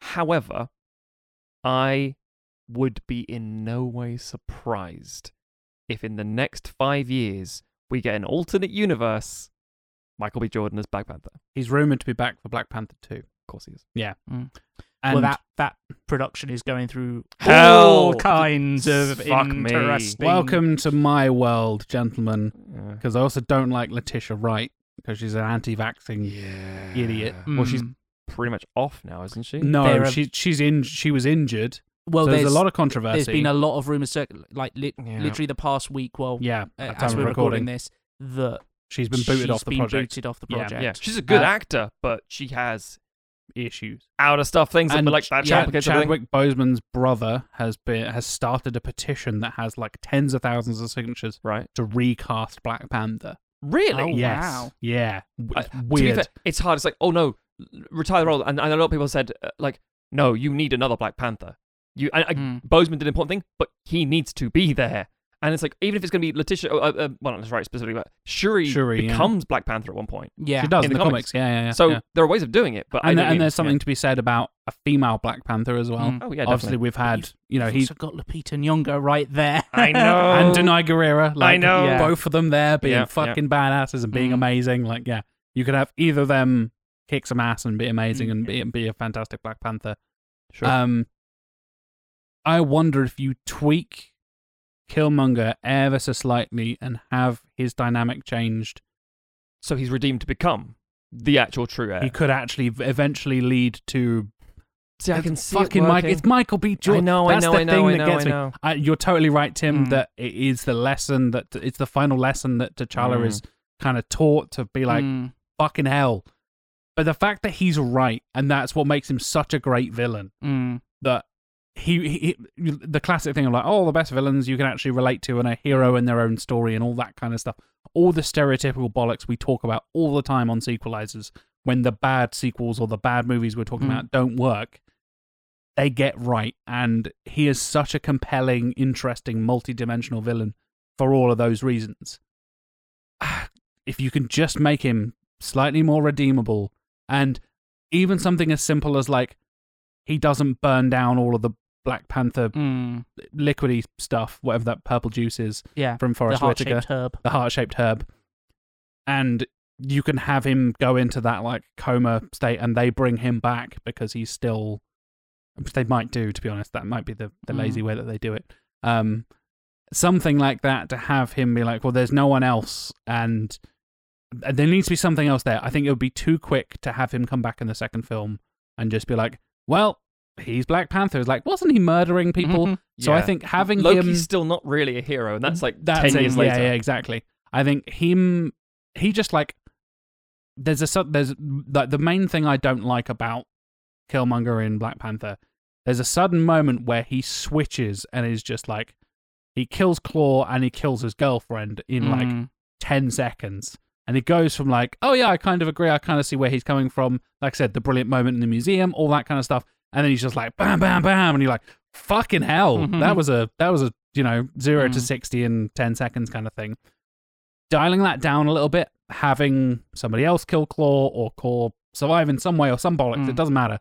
But not go quite to that extreme gives him that little hint of, and not a word, redeemability. I understand. Yeah. Redemptiveness, however you want to put it, that then you can plant the seeds, again, I'm using that phrase, to then have him become the successor. Because, the ideal thing is like, Chadwick Boseman doesn't get cancer and everything's fine. Yeah. That is not something I feel comfortable, No.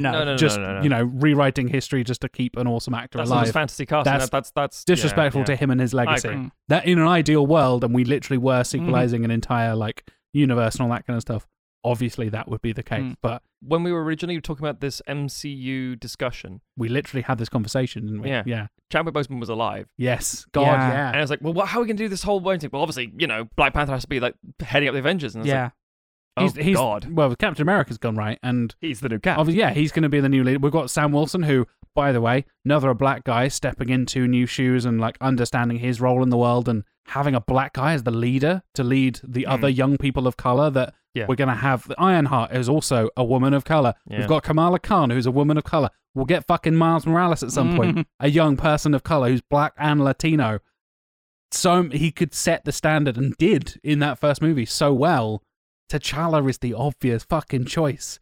He's the best of us. He could lead the way with the next generation of Avengers so well. And yet reality's a yeah. Yeah, I think if you want to have Killmonger survive, there, like you say, you need to tweak the film slightly. Yeah, you have to. I'm not sure where the changes will come in, but yeah, we've already seen that, like, to kind of go weirdly sort of political, but not, like, Wakanda is somewhere that believes in, like, seems to believe in, like, restorative justice rather than just locking people up. You've got Bucky hanging out there, who they're like, we know this guy like caused a lot of chaos, but we're going to take him in because he has to prove. He shouldn't. Yeah, he has to recover. He should not just be locked away somewhere. So I can see there being a road towards. Well, T'Challa still tries to save him. Exactly. He's like, no, fuck you. And T'Challa also dies in that movie, and is kind of meets his father in the Great Plains and the afterlife and all that kind of stuff. Yeah. And you can have, Eric dealing with that and coming to face T'Chaka and his ancestors in that way. And well, he has that moment with his father when he's buried under the stuff. Yeah. No, I can totally understand the impulse to. I want Michael B. Jordan. Yeah, because he's so good. Yeah, he's my.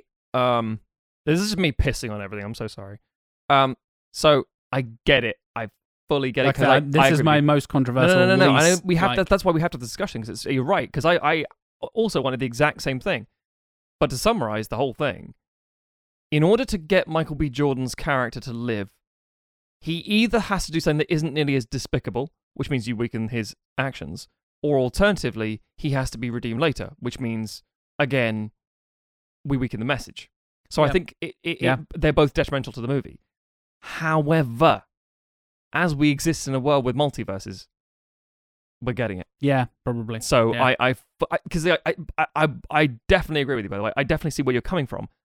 But I want Michael B. Jordan to be Michael B. Jordan. He's so good. I think we're just going to get full on Michael B. Jordan as Killmonger, and then get what we want, Michael B. Jordan as Black Panther. Yeah, and that's what we're going to get. I do wonder. Yeah.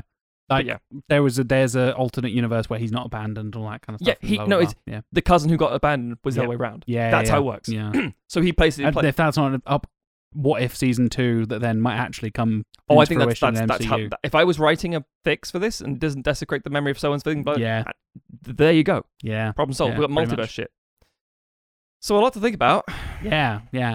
Very interesting, different universe we created. But again, I think genuinely like minor tweaks to fix this whole thing. Yeah. Some overhauls in places, but nothing crazy. And we bring it up on every fucking episode because we're 3 white dudes on a podcast about films. We bring up the MCU all the time. But it has been such an important part of cinema over the last decade. Basically unavoidable. And people have been asked, like I said, we regularly get tweets saying, when are you going to fix Thor the Dark World? When are you going to do Age of Ultron? When are you going to do this? When are you going to do that? Please touch on the MCU in some form or another. And this is us doing it. Yeah, and people's favourites are always very strange. Exactly, there was like, why aren't you going to fix Iron Man 3? Fine. I really like Iron Man 3. Yeah. But the fact that we have changed relatively little about nearly 30 fucking movies, which is like almost 3 seasons worth of sequelizers, put it that into perspective. Which is easy to do with hindsight. Yeah. I'm sure the Marvel team will also say, fuck, we already got this on. Yeah, like you said about Tilda Swinton, like, we should... definitely. That kind of stuff. But yeah, I think we said in the first part, really there are no bad films. Even the worst of them definitely is an average film. And there's certainly... It's not like they're beyond criticism. I think there are certain ones you can point to and go, that's a bad decision there. Certain things you can, do critical readings of them and go, like, actually, like, there's some really weird, problematic politics coming out in all of them, or whatever. Or even just, fundamental poor performances or whatever. But in terms of, like, the grand sweep of superhero films, action films, anything in that vague area, they are consistently good. And like we say, the changes that we've made have been pretty minimal. It's been a couple of recastings, a little bit of tweaking plots and stuff, and seeding stuff earlier, given that we have the benefit of hindsight and knowing that other things are coming. We know Shang-Chi is coming, so we're planting the seeds there. I've said the phrase planting the seeds and laying the groundwork a billion times in this episode because that is how the MCU works, and just adding little bits of extra things gives later moments more importance and all that kind of stuff. And it really speaks to the quality and the care and the attention that has gone into so many of these films from the first Avengers through to Black Panther through to Endgame and everything in between, that we have changed so very little in those, like I said, nearly 30 movies at this point. There's a weird parallel. There are 25 or so Bond films. I know they're not the same following narrative. I know it's not the same thing. And over a much longer period. Yeah, but there are more Marvel films in this very short period than there are those things that have been over multiple decades. And again, I know it's a bit of a different thing there and so on and so forth, but it's such an unprecedented franchise. It's everything they do spearheads, and for better or worse, everyone goes, what are they doing? I said this during the entire pandemic. If you want to know when the pandemic is, in inverted commas, over, see what Disney's doing. Yeah. They're not going to risk money. They're not going to risk this thing. When are they opening the parks? When are they saying this is now a theatrical only release? When are they losing a lawsuit to Scarlett Johansson because they didn't do it properly? Could have cost like $50 million. Like, all right, fuck it, whatever. Doesn't matter. Settle out of court. But the point is, where are you going to watch Spider-Man No Way Home, Matt?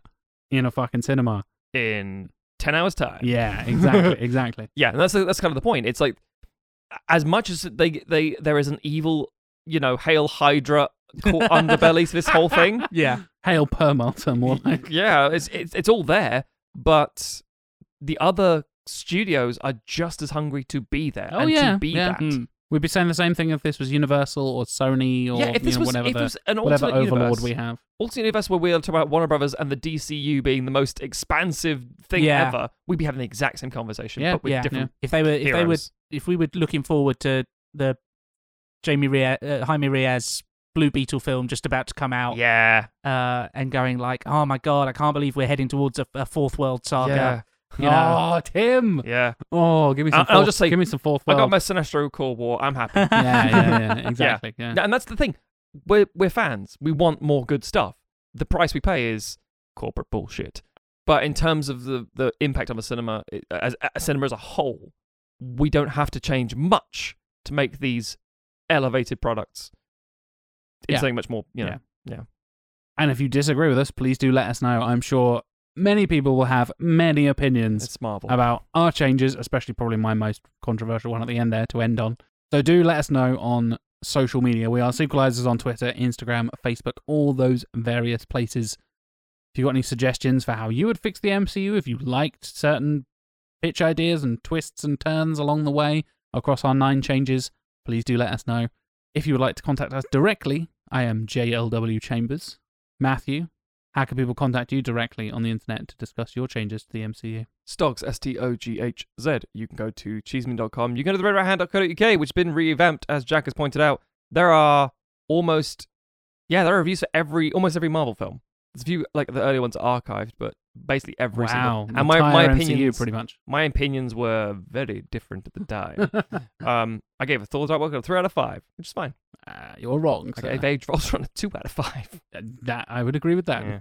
Anyway, point is, they're all on there, so go read that stuff. Tim, if I was doing the most bombastic thing imaginable, trying to contact you to cast you as Black Panther. Oh, God.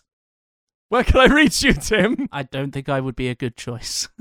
Tim, I just wonder... Not to throw you under the bus, Tim. You wouldn't be my first choice for the new Black Panther. No, fair. I mean, you're above Letitia Wright because you're not an anti-vaxxer, but...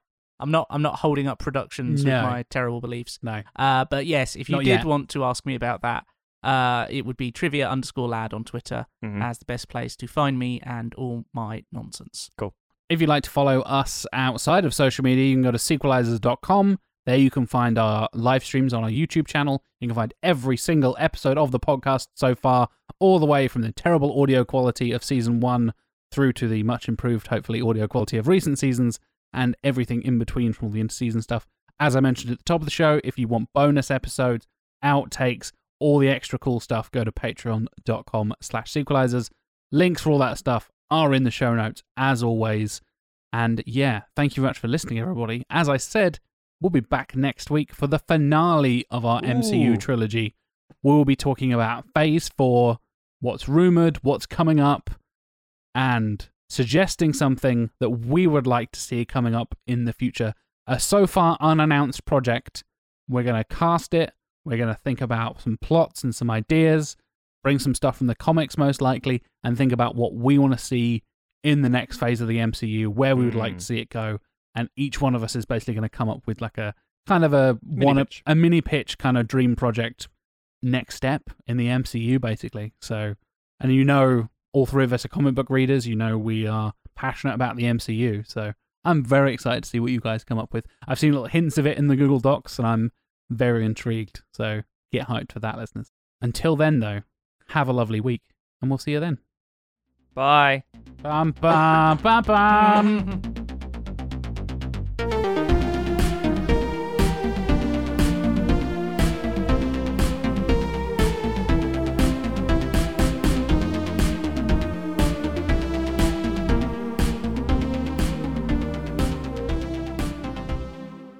It's over. Feige has released everything to the public. Everything he knows about. Herr Stogden, if they get word of our work here, if they find out we serve Warner Brothers. Warner Brothers, Disney, two sides of a coin that is no longer currency. What we have is worth more than any of them ever knew. We've only scratched the surface, and already... There are other facilities doing Warner Brothers good work around the world. We'll feed them to Mickey Mouse and his colorful friends. Keep them off our scent. What about the movies? The originals will be buried so deep their own directors won't be able to find them. And the sequels? The pitches. Sooner or later they will meet the pitches. It's not a world of films anymore. Not even a world of franchises. This is the age of cinematic universes, Chambers. There's nothing more horrifying than a cinematic universe.